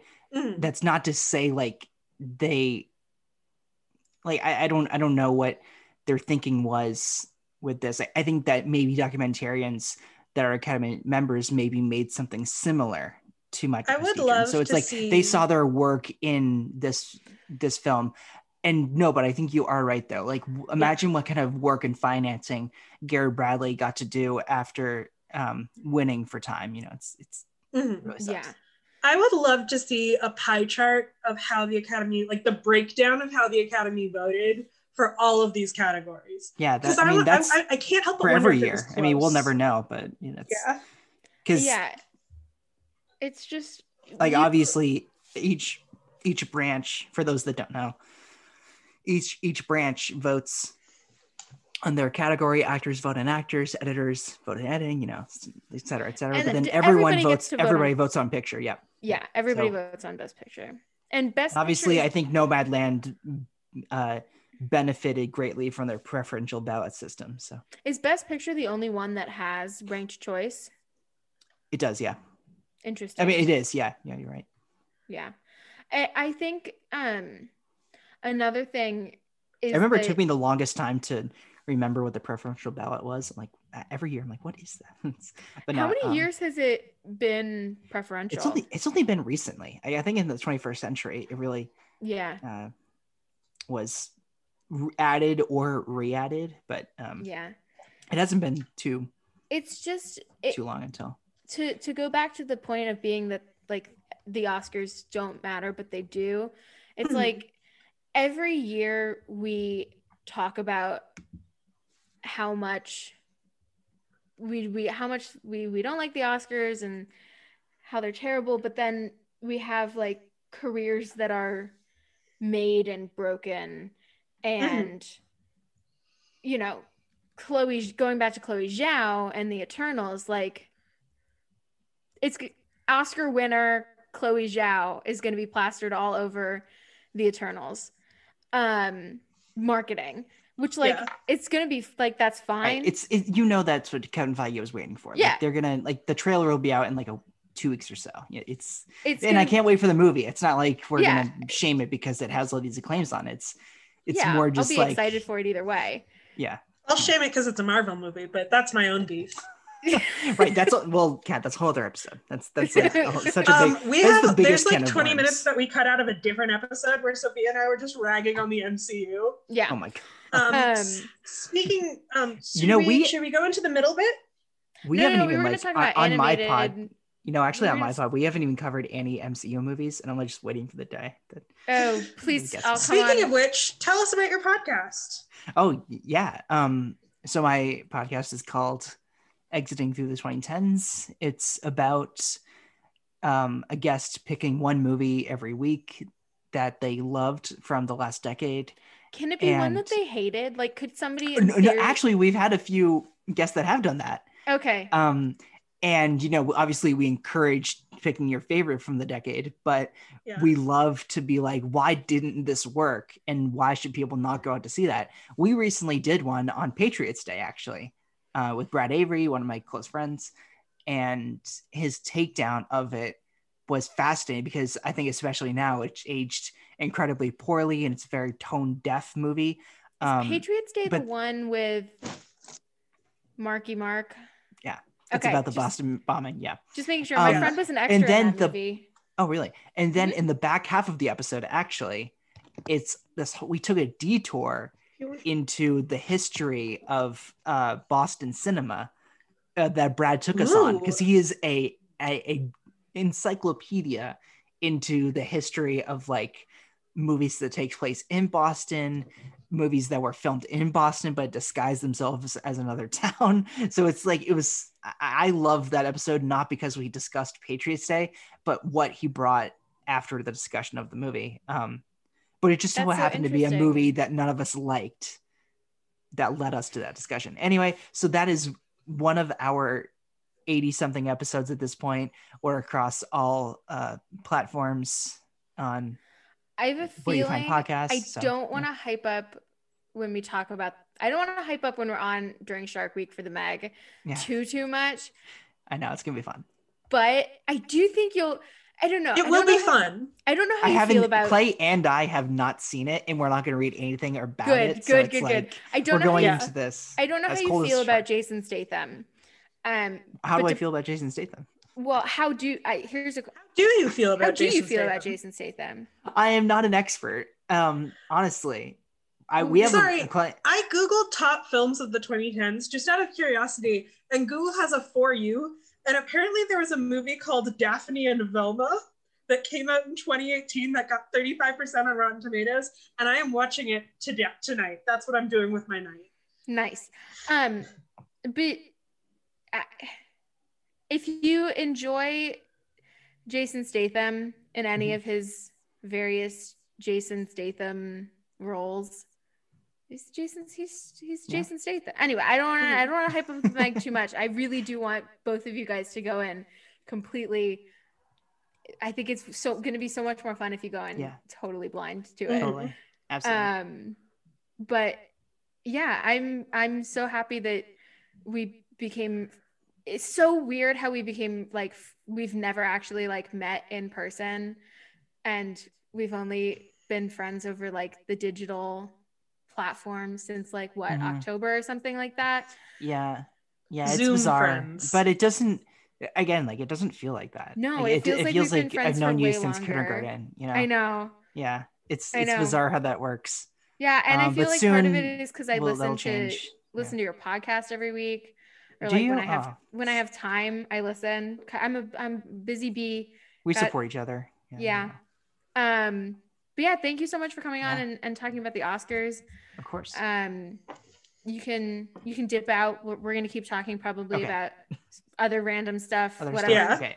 I can stop recording. Fashion. We're gonna do animated feature and fashion. Okay. Yeah. The two subjects that I am qualified to talk about. my 2 cents on animated features. I'm neutral. I'm in a neutral zone. I don't hate or love Soul. I'm okay with its winning. It's Pixar. We knew it was gonna win. Wolfwalker should have won. That is my 2 cents. Go listen to Exiting Through the 2010s. It is a really fun podcast. It's fun. It's a really fun movie podcast if you like movie podcasts. If you love movies. If you like, not even just if you. I think out of the movie podcasts that I've listened to, it easily is one of the most one of the more not just because Jack is my friend, but like we. Fun fact, Jack and I actually met over Hinge and then like became friends because neither of us were like, we're not actually looking for anything. But we were both just sort of like, wow, we both have podcasts and we both really enjoy talking about movies and podcasts. And we started hanging out, and I forget what the first movie we watched together was, but we just had like a ton of fun hanging out together and just talking podcasts. And the first episode I listened to was he was talking about Breaking Dawn Part 2, which we have not gotten to my thoughts about Twilight on this podcast or on Topics Bingo, which is our new podcast, which we can talk about in the middle bit, which we can swiftly transition to. We're in the middle bit. We're in the middle bit now. But when we talk about Twilight, I'll subject Kat to talking about Twilight. Mm-hmm. And you can talk a little bit about, you've seen the first movie. But I have so many thoughts about that movie. But yeah, he's just really fun to be around. I think he's probably my only other, apart from like my brother, and our other friend Harry, who we should get on Topics Bingo. I feel like he'd be a good friend to have on that show. Absolutely. He's like my only other cis, straight, white guy friend, who's like, back in high school, the three of us had a radio show together. And I just one completely episode left out our other two cis, straight, white friends. Oh yeah. All of our other like, but Yeah, he's great. And I asked him one of my red flag questions, which was, well, I asked him two of them. I asked him how he felt about Joe Rogan, and he said he does not like Joe Rogan, which is a great response. And I asked him how he felt about Tarantino, and he immediately knew what I was doing. He was like, "Oh, is this what you ask people to figure out, you know, what they think?" And he was like, "I think Tarantino is a great director, but he's incredibly flawed and is deserving of every critique that anybody has ever given him. And people who are people who cannot critique Tarantino need to take a hard look at themselves in the mirror." And I was like, one of the good ones. It was like, oh, you get it. So that's why I've been hanging out with him, and he's really cool, and I really like spending time with him. And yeah, I think he's one of the cool ones. He's self-aware enough to for me to keep him around. Yeah. What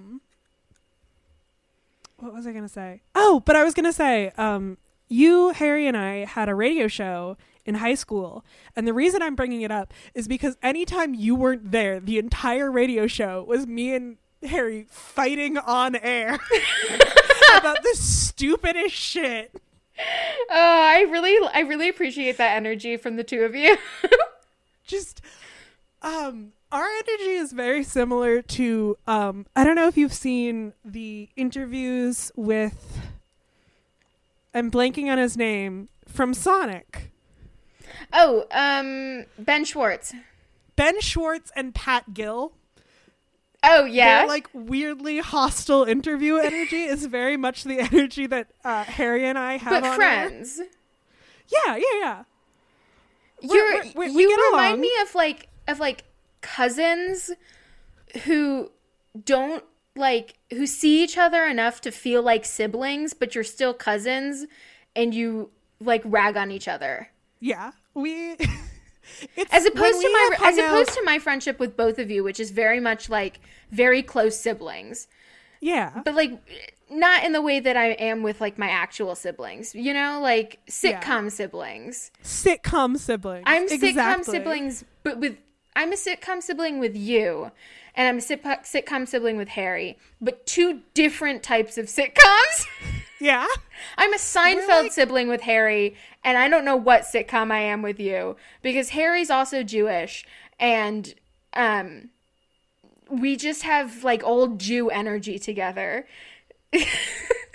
We have childhood friend energy. Yeah, but I also have that with Harry because I've known him forever. We went to Hebrew school together since like kindergarten. You know what it is? It's you and Harry are we're like this is an old school reference. You guys are like siblings from Full House, and I'm Kimmy Gibbler.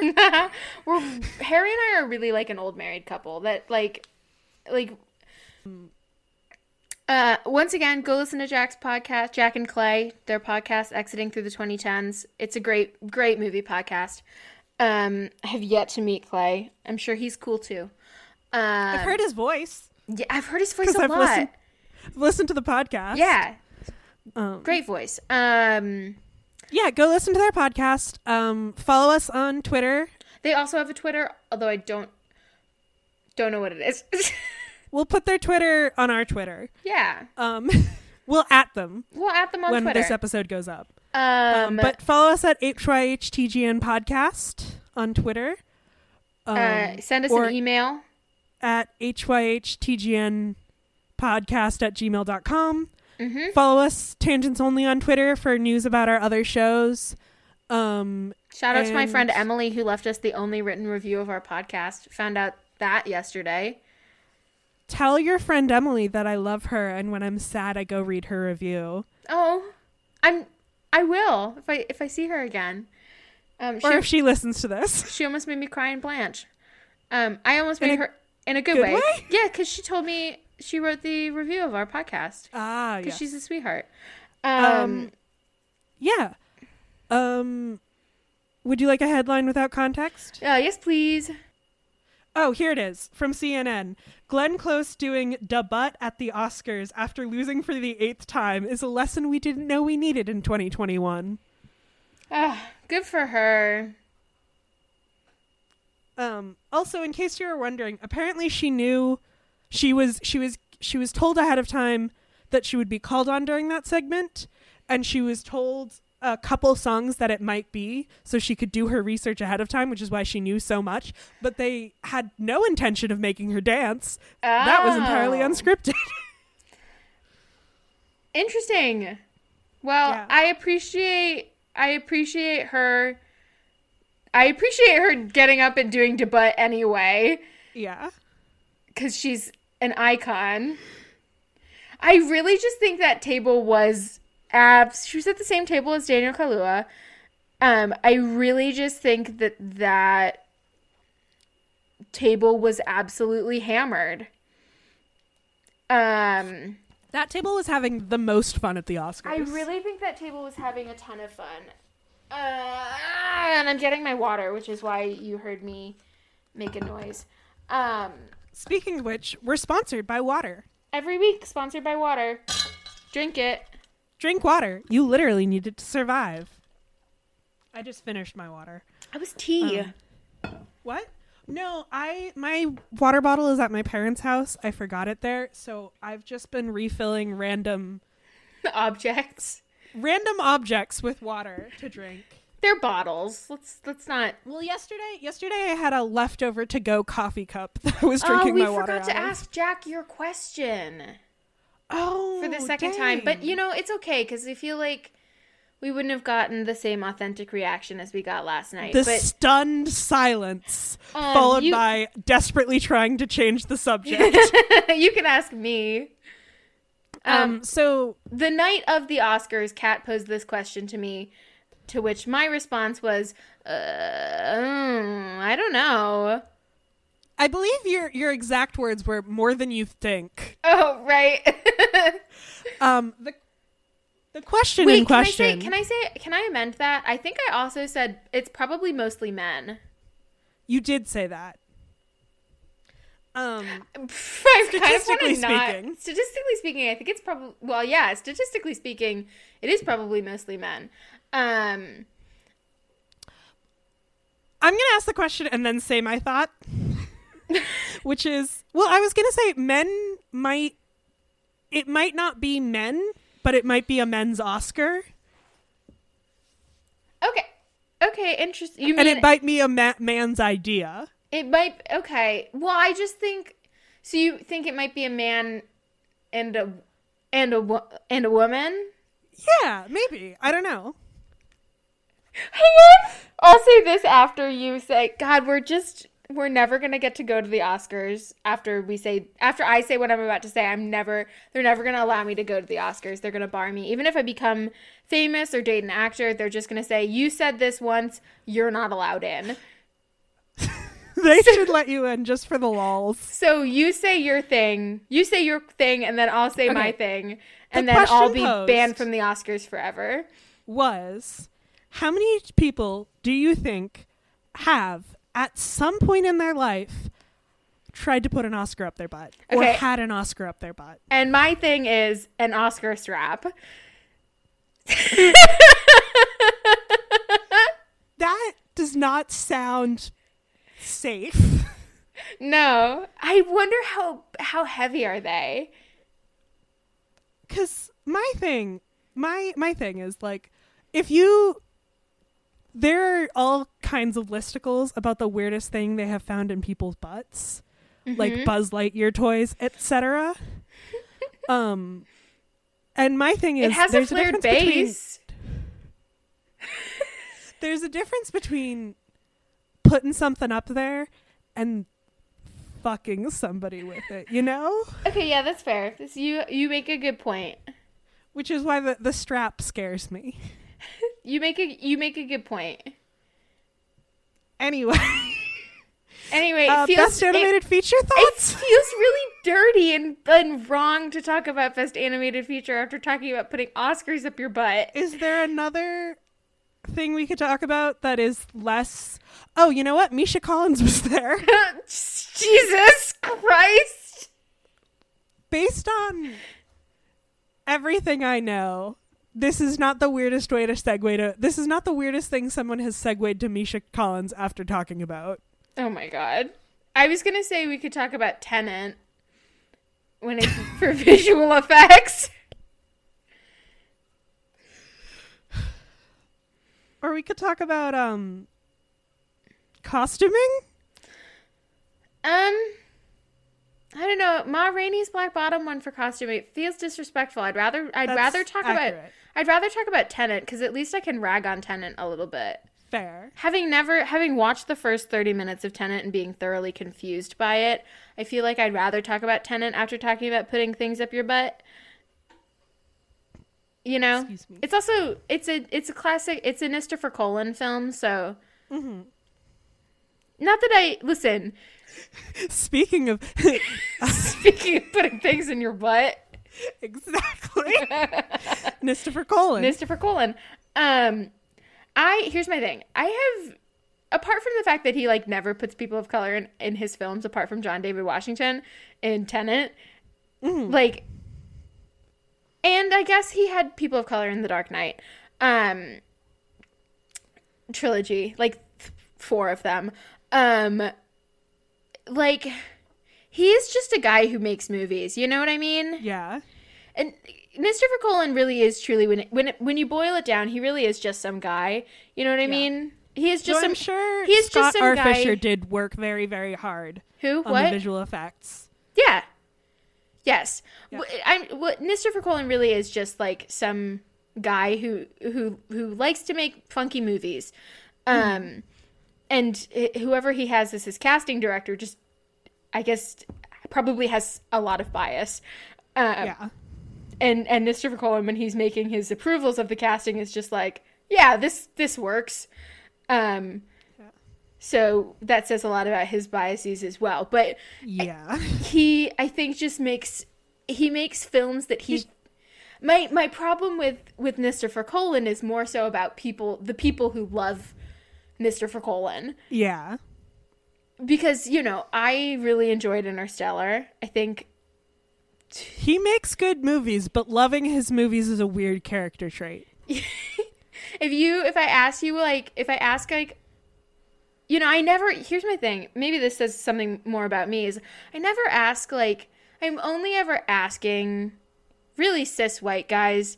You only ever ask film bros who their favorite director is. I only really ever ask cis but white guys. But I feel like a lot of who their people are favorite very directors much are. like, I will only ask a film bro who their favorite director is because I'm looking for red flags. Yeah, or not necessarily film bros, or people who say that they like movies. Like, any man who says that they love movies, I'm like, okay, tell me who your favorite director is, or like some of your favorite movies.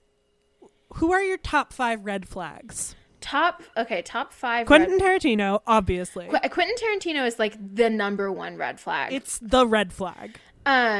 You can like Quentin Tarantino as a director, but if he is your favorite director, then I'm just like, that's a red flag. That's a red flag.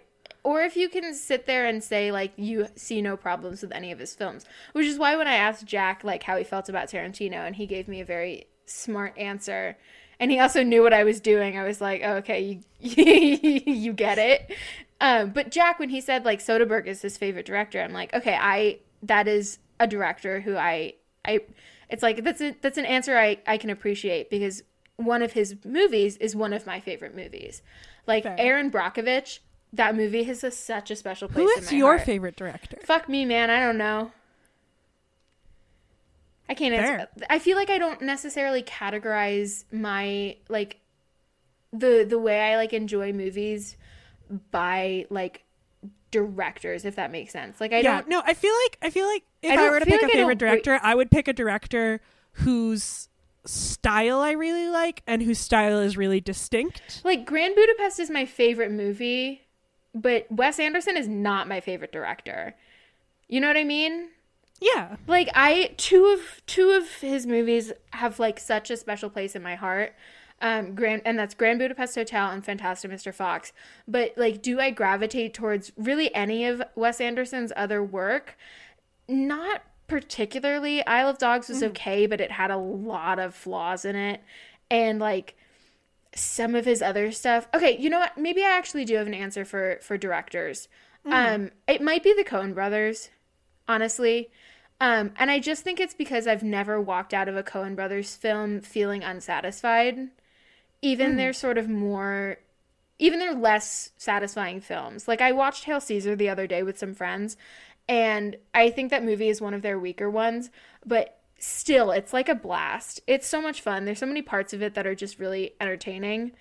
And then Jack and I, a couple months ago, watched A Serious Man, which I'd never seen before, and I fucking loved it, and it's amazing. And, you know, we brought up Frances McDormand and her first win for Fargo, which is just like fucking role of a lifetime. That movie is amazing.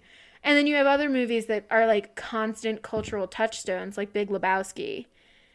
You know, it's like those are movies people are constantly talking about, and like Jeff Bridges' like career defining roles. And it's like I never walk away from a Coen Brothers film feeling like unsatisfied. You know what I mean? Maybe it's so maybe it's maybe the Coen brothers. I hate to throw out like a man as like men is my favorite directors, but it's hard when there are like women get such little exposure. Yeah. If somebody asked me who my favorite director was, I would probably go with Edgar Wright, just because I love his fucking style. People, you see, like, my brain didn't even think of Edgar Wright because I can't, like, think of directors. You know what I mean? But yeah, Edgar Wright's amazing. I love his style, and whenever people are like, oh, are there any, like, who's your favorite director? I'm like, who's a director who's consistent, whose style I consistently like? I really like the Coen brothers' style, too. Their style is amazing. For me, it's a style thing. Edgar Wright's style Speaking is of style, fantastic. Shall we go to our fashion corner? Do we have anything else to say about do we want to talk briefly about Soul? Yeah, if you want to talk about animation, we can talk about animation. I don't have too much to say. It's Pixar. I think Wolfwalkers had it won. It would have been kind of a statement because it's 2D animation. It's hand-drawn 2D animation. Hand-drawn. It's just so nice to look at, and it's so well animated. But like, I'm not surprised. Is bad, and Soul is like a very good movie. I'm not surprised or disappointed that Pixar's movie won. No, like, nobody is ever surprised when Pixar wins. But it would have been nice to see. It would have been nice to see them shake it up a little bit. Yeah, you know, it felt obviously when Spider-Verse won, it was the right decision, and nobody was expecting it not to win. But it was a shake up. What was it? What was it nominated against? Let's see. That was the 2019 Oscars, right? Yeah.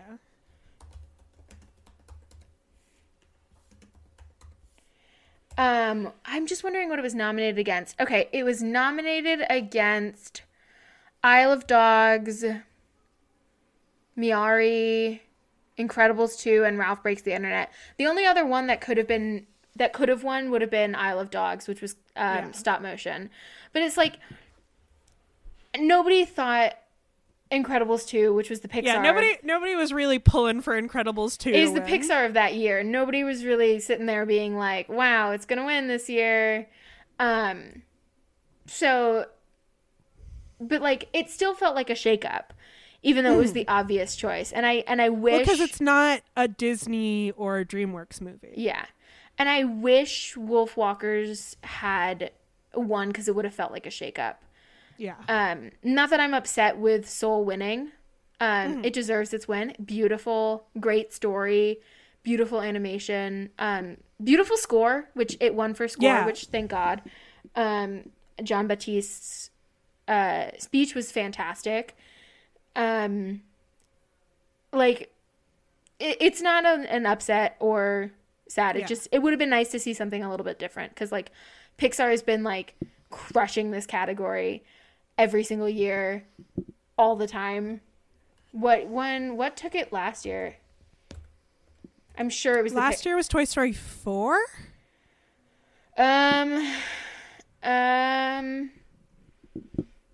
Yes. I'm gonna see what won. Yep, Toy Story 4 won, but it was up against some. People thought I Lost My Body should have won, and it was up against Klaus, Missing Lincoln, How to Train Your Dragon, The Hidden World. Oh, you know, speaking of Best Animated Features winners, one Best Animated Feature winner just celebrated its 20th birthday. Shrek won 2 Oscars. Best Animated Feature and Best Adapted Screenplay. what was it adapted from? Oh, no, sorry, it didn't win. It was nominated. Oh, okay. Talk about a genre defining Movie? film. Not movie. It deserves the moniker It's a of film. film. It deserves art, honestly. Shrek 2 is also very, very good. It's yeah, I think animated feature is one of those categories that I don't think people underestimate it. I think people think that it's just a kids. Mm-hmm. It's just for kids. And I think every so often a film comes along like Wolfwalkers, which it is, it's kids, but it's more mature, you know what I mean? Yeah. And Soul can be in that category as well because it is very much about like life and death. But I'm thinking more so about films like Rango. Yeah. Or like Over the Moon is a film about grief. Yeah. Which was also nominated this year. Yeah, there are some films that I feel like the animated category is. I wish. I wish there were more specific categories to celebrate movies that aren't necessarily like Oscar-y movies. Yeah, there was or like best genre film. What was the film? It was a couple years ago. I'm trying to remember what it was. Into the Spider-Verse. It was not Into the Spider-Verse. It was nominated against... Was it Loving Vincent? I don't think so. No, it was not Loving Vincent. That was not the movie that... Oh, Anomalisa. Because that was a movie that is just like... That's an animated movie that just is like... It really just shows... It's a stop motion 2015 animated film nominated for Best Animated Picture. That really... It's what should have won against... Inside Out won it that year. Mm-hmm. Of course it did. Because it's Pixar. Because it's Pixar. It was also like a good movie. Inside Out was also very good, but if you've watched Anomalisa, you would know that it's Charlie Kaufman. It was directed and produced by Charlie Kaufman. So depending on how you feel about Charlie Kaufman, it'll guide how you feel about this movie. Mm-hmm. But it's just like. It's just beautiful and very mature, and I thought it deserved the win. It deserved the dub. Because it's like people think of animation as like a children's genre when they're talking about feature films, I think oftentimes. But then and shows, I think a lot of the time, but then you have shows that come along like Rick and Morty, which I like Rick and Morty, but again, along the same lines as Mr. Vercola, and has probably some of the worst fans in the entire fucking world. It's like cis straight men who love Fight Club. It's like you're liking it for the wrong reasons. You missed the point. Congrats. You missed the point. Congratulations. You missed the point. you like Fight Club for the wrong reasons. Who did Fight Club? You think Tyler Durden is a role model? You want to be like him? We just were talking about Fight Club literally on this podcast because of David Fincher. It's like you want to be like him. Why? Fight Club, great movie, but like It's a condemnation of toxic masculinity, and it's also very gay. yeah, fighting's gay. Fighting's gay. War is gay. Anyway, Masculinity is gay. you ever notice how men are the only ones who know what being gay is? Pretty gay. Anyway, Speaking of things that are gay, let's talk about fashion. yeah. Beautiful transition. Not at all buying into any stereotypes. Nope, not at all. We've Um, been now recording for almost 2 hours. My first note in my Oscars notes app is Alan Kim's socks with 3 exclamation points. Oh, I found out about the socks. You did? I know why. It's a signature thing of the designer that he's wearing Ooh. as to why, and it's the same thing as his jacket, I believe, is to but the socks as well. It's a thing. I forget what designer he's wearing, but I watched a video. I watched part of a video and then got bored. Just a very small young man wearing shorts and knee-high mismatched socks and a beautiful jacket. So this person, Hot Lamode, who's got a much bigger platform than us, so I don't feel bad about name dropping, who is a fashion critic. That's his job, but he makes videos on YouTube, did an Oscar breakdown, and he said that Alan Kim dressed better than half the men than half of the other men at the Oscars. Accurate. Which is completely accurate. And His okay, outfit was can we just precious. Can we also do a fashion breakdown? I know we don't ever do this on our show because mostly we haven't done it before. But I know we don't talk about fashion, but I have strong opinions about this. I would love if we could talk next week about the Met Gala. Oh, I would love. We can definitely Touch on it a little bit. Yeah, I would Okay. love to discuss the Met Gala. I don't think it's like a full segment. Yes, Or not that's fine. full segment. Not like a full article. That's fine. Or a full episode. That's but- fine. Here's my thing. Mm-hmm.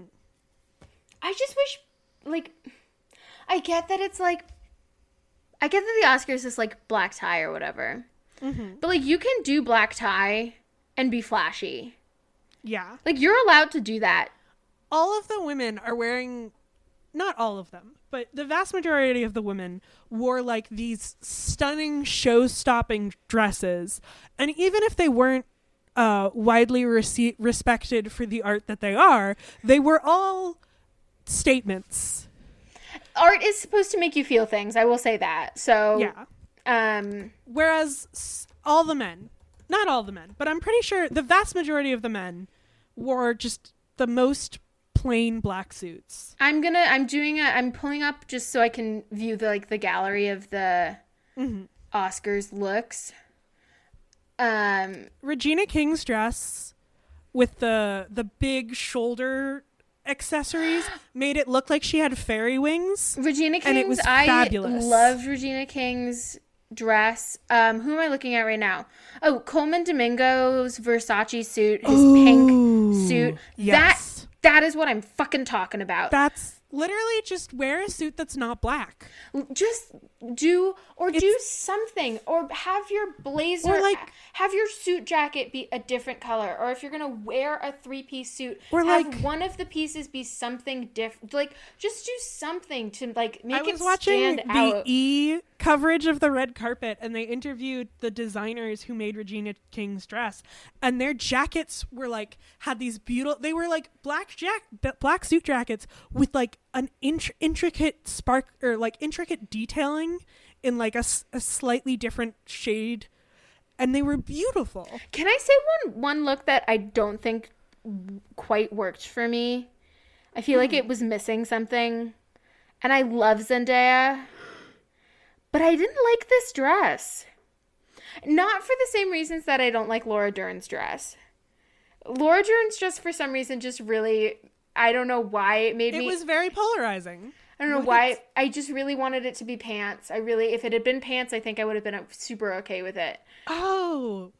I just think Zendaya's dress. Zendaya's dress. Something about it was, and a lot of the midriff out was hot this year. I know, and I think I was fine with some of the other ones, but I feel like this was missing. I don't know. I feel like if it had like straps or something, I would have been. I don't know what this look was, and I love Zendaya. I think I love this color on her. I do love the color. It's beautiful. I think almost. And I love the skirt of the dress. It's just something about the top of the dress. It feels unfinished almost. Yeah, and I want to appreciate her for the fashion, the icon of fashion that she is, because like she kills it all the time. But I also want to say I'm looking at a picture of like Reese Witherspoon's dress as well. It was a $6 million dress, if you were wondering, because it was covered in diamonds. Who? Zendaya's dress? Zendaya's. Was it her necklace that was the $6 million, or the no? Whole it was the dress? The dress had diamonds on it, apparently. Are you really? Yeah. Jesus. I will also say this. I can't see the diamond. They were yellow diamonds. On a yellow dress. I also didn't. So you can't even see them. Yeah, that's weird. You know what? I'm looking at Laura Dern's. If the feathers had gone just a little bit higher too. The thing about Laura Dern's is it's two different very bold dresses combined. And I love that because as we all know, I am a tacky fashion god. Love to wear a colorful button up with striped pants and a hot pink fanny pack. Hey, listen, I'm all for tacky fashion. I love tacky fashion. It was just something about how it was asymmetrical.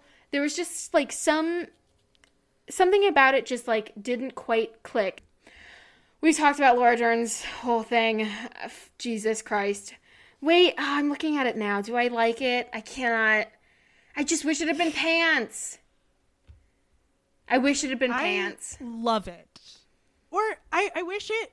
The one thing I wish the waist had been higher. If the waist had been higher. If the waist were at her waist and not at her hip. Yeah. It would have looked a lot smoother. Yes, that's what it is. Because then it would have been a bust and then a skirt. Yes. As opposed to that's what it is. If the waist had been at her waistline. A shirt and a skirt. If it had been at her waistline, I think I wouldn't have so many problems with it. But it's the fact that it's at her hips is, I think, what's making me so angry about it. Halle Berry's hair is cute. Fantastic. Lakeith Stanfield. Ooh. Oh, yeah. His fucking... That's a look. His look is so good. It's not a suit. I don't know what to call it. It's like a jumpsuit. It's like a jumpsuit. It's phenomenal. Fashion forward. It's phenomenal. And I have literally... I love the belt. I love the belt. I love the double-breasted pocket situation it has going on. Mm-hmm. The collar is amazing. I have nothing bad to say about this. It's stunning. It's so good. Halle Berry looks like how we all wish. Looks like a better version of Hermione's dress. In it's Goblet just of Fire. So you know what big I mean? And flowy and beautiful.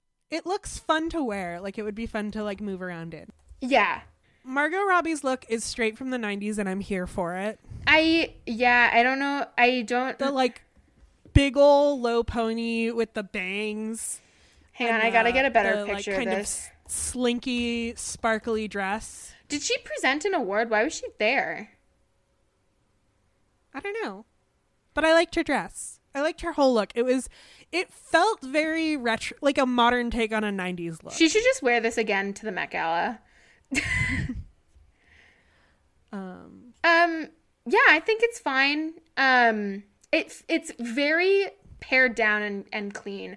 Honestly, I wish it had elbow length gloves, like opera gloves. Ooh. If there's a year to wear fucking gloves, this is the year. You know what I mean? Yeah. Like, we're in COVID times. Wear gloves. Next, She was in one of the slideshow- producers of Promising Young Woman. That's why she was there. Oh, Carrie fucking Mulligan. This that dress. look is so. I fucking love it. I It's love it like- when people wear gold to the Oscars like they're the fucking statue. I love this like shade that she's got of gold. It's very like warm and orangey. Yeah. And it's so fucking sparkly. It really shows off her neck. Yeah. But I love the giant, like, it looks like a fucking hoop skirt, and I love it. Just Yeah. the giant skirt.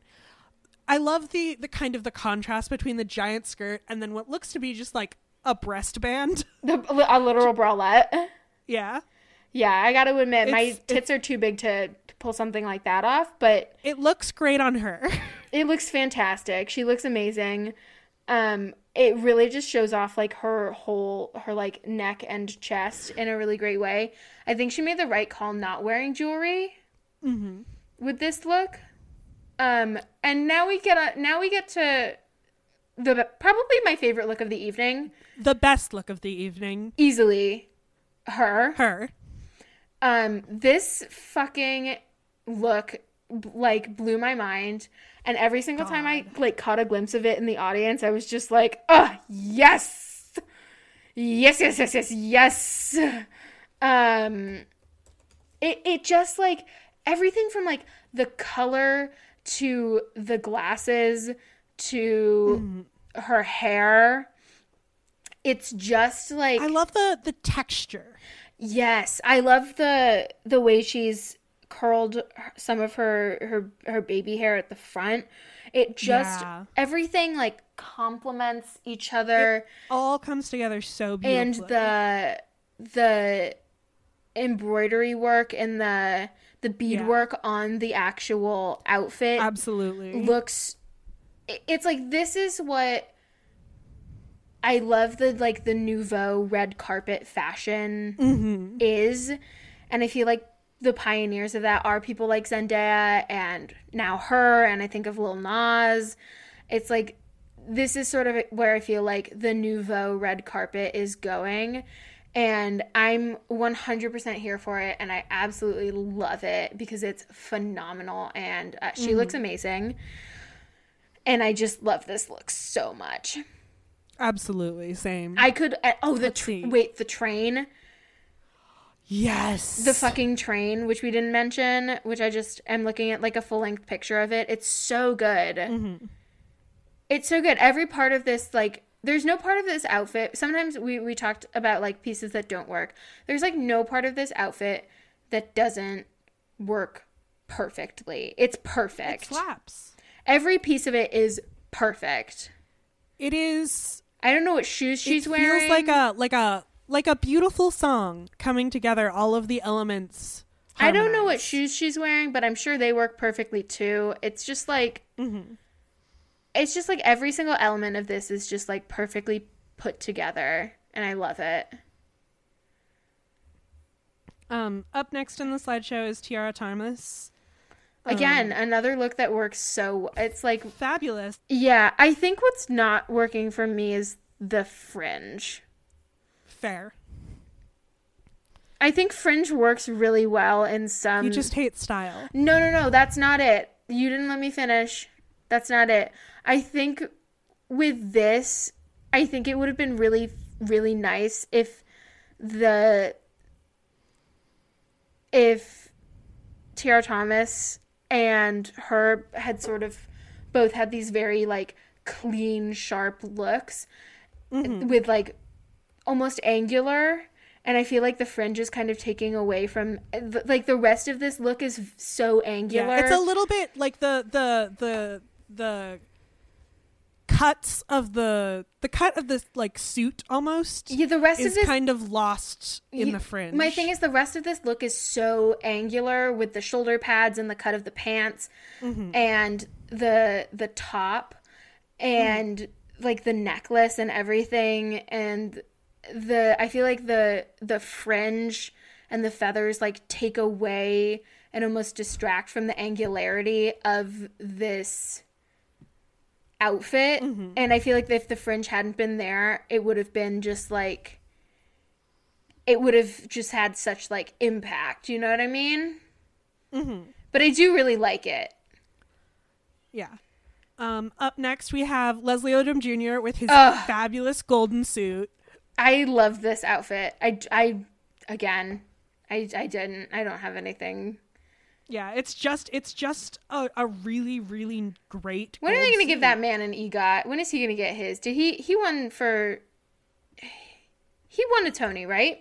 Yeah, I love this gold 3-piece suit. It's really fantastic. He's got a Tony for Best Actor.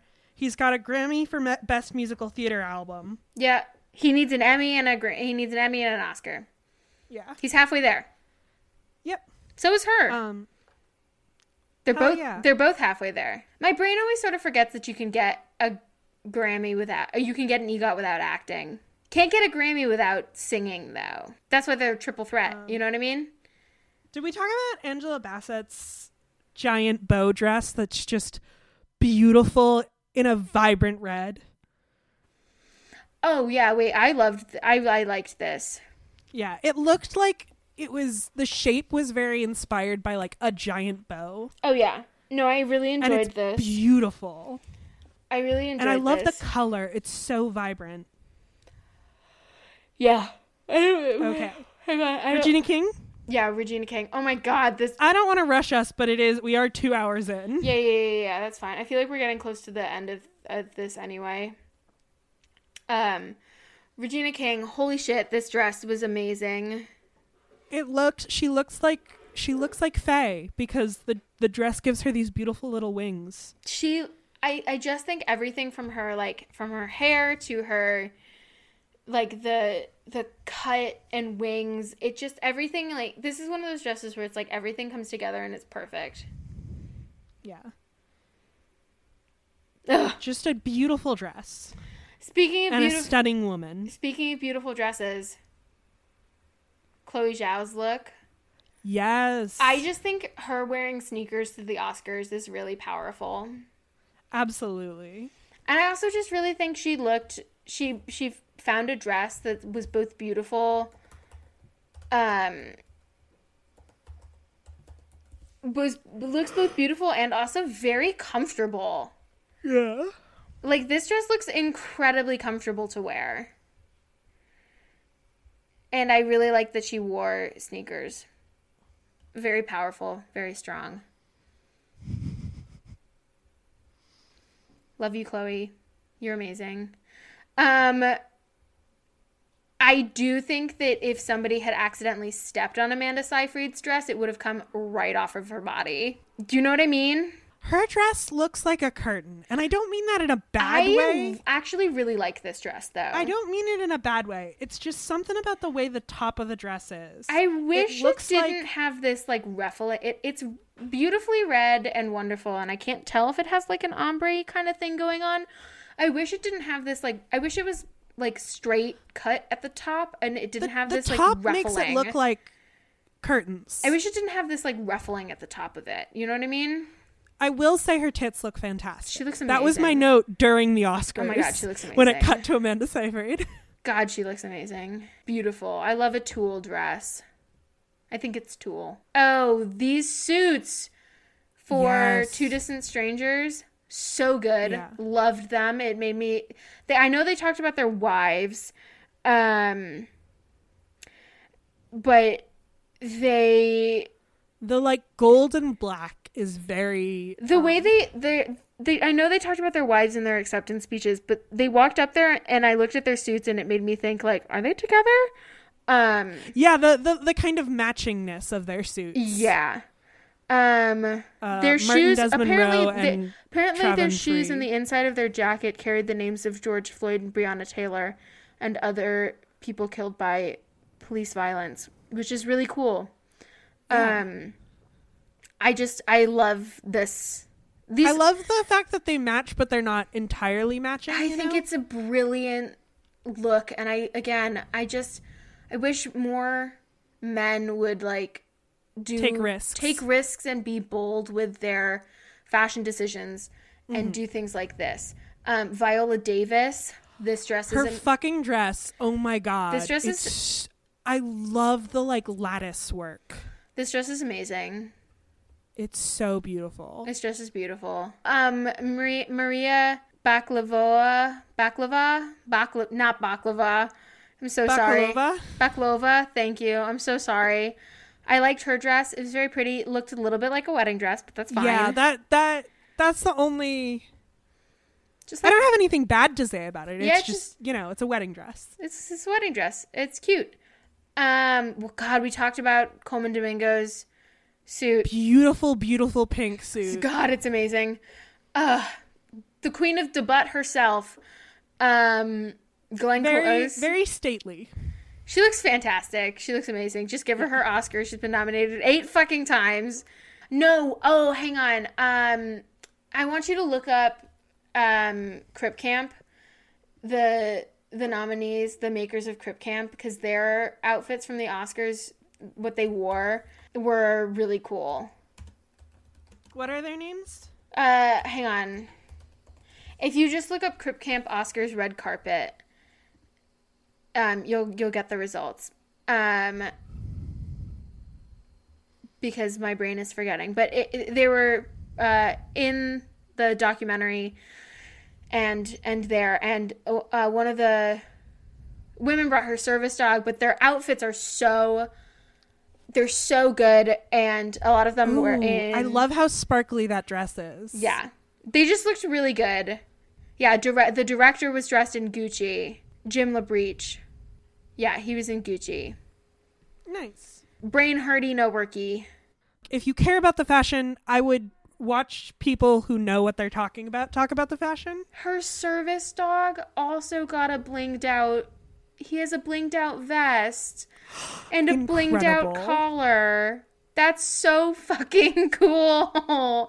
And he's wearing little scrunchies. Oh my God. Sorry. Yeah, one of the... I don't know if she's... Yeah, she was a star of the movie Crip Camp, and she is here on the red carpet in just a beautiful, wonderfully purpley, sparkly dress. And her service dog is also wearing a beautifully, wonderfully sparkly outfit as well. And it's really wonderfully cute. And it's fantastic. Okay, I'm actively running out of steam. Yeah, That was our hot fashion takes. Hot fashion takes, hot Oscar takes in general. You have heard the good news about Glenn Close and Misha Collins and the news about the Oscars. Yeah. Thank you so much for listening. Thank you so much to Jack for coming on our podcast. Go listen to Exiting Through the 2010s. It's a great show. You have heard the good news. Good night and good news. I have been Kat. I have been Sophia. I will catch you on the flip side. Yeah. You've heard the good news about the Oscars? Certainly something about the Oscars. Bye. Bye.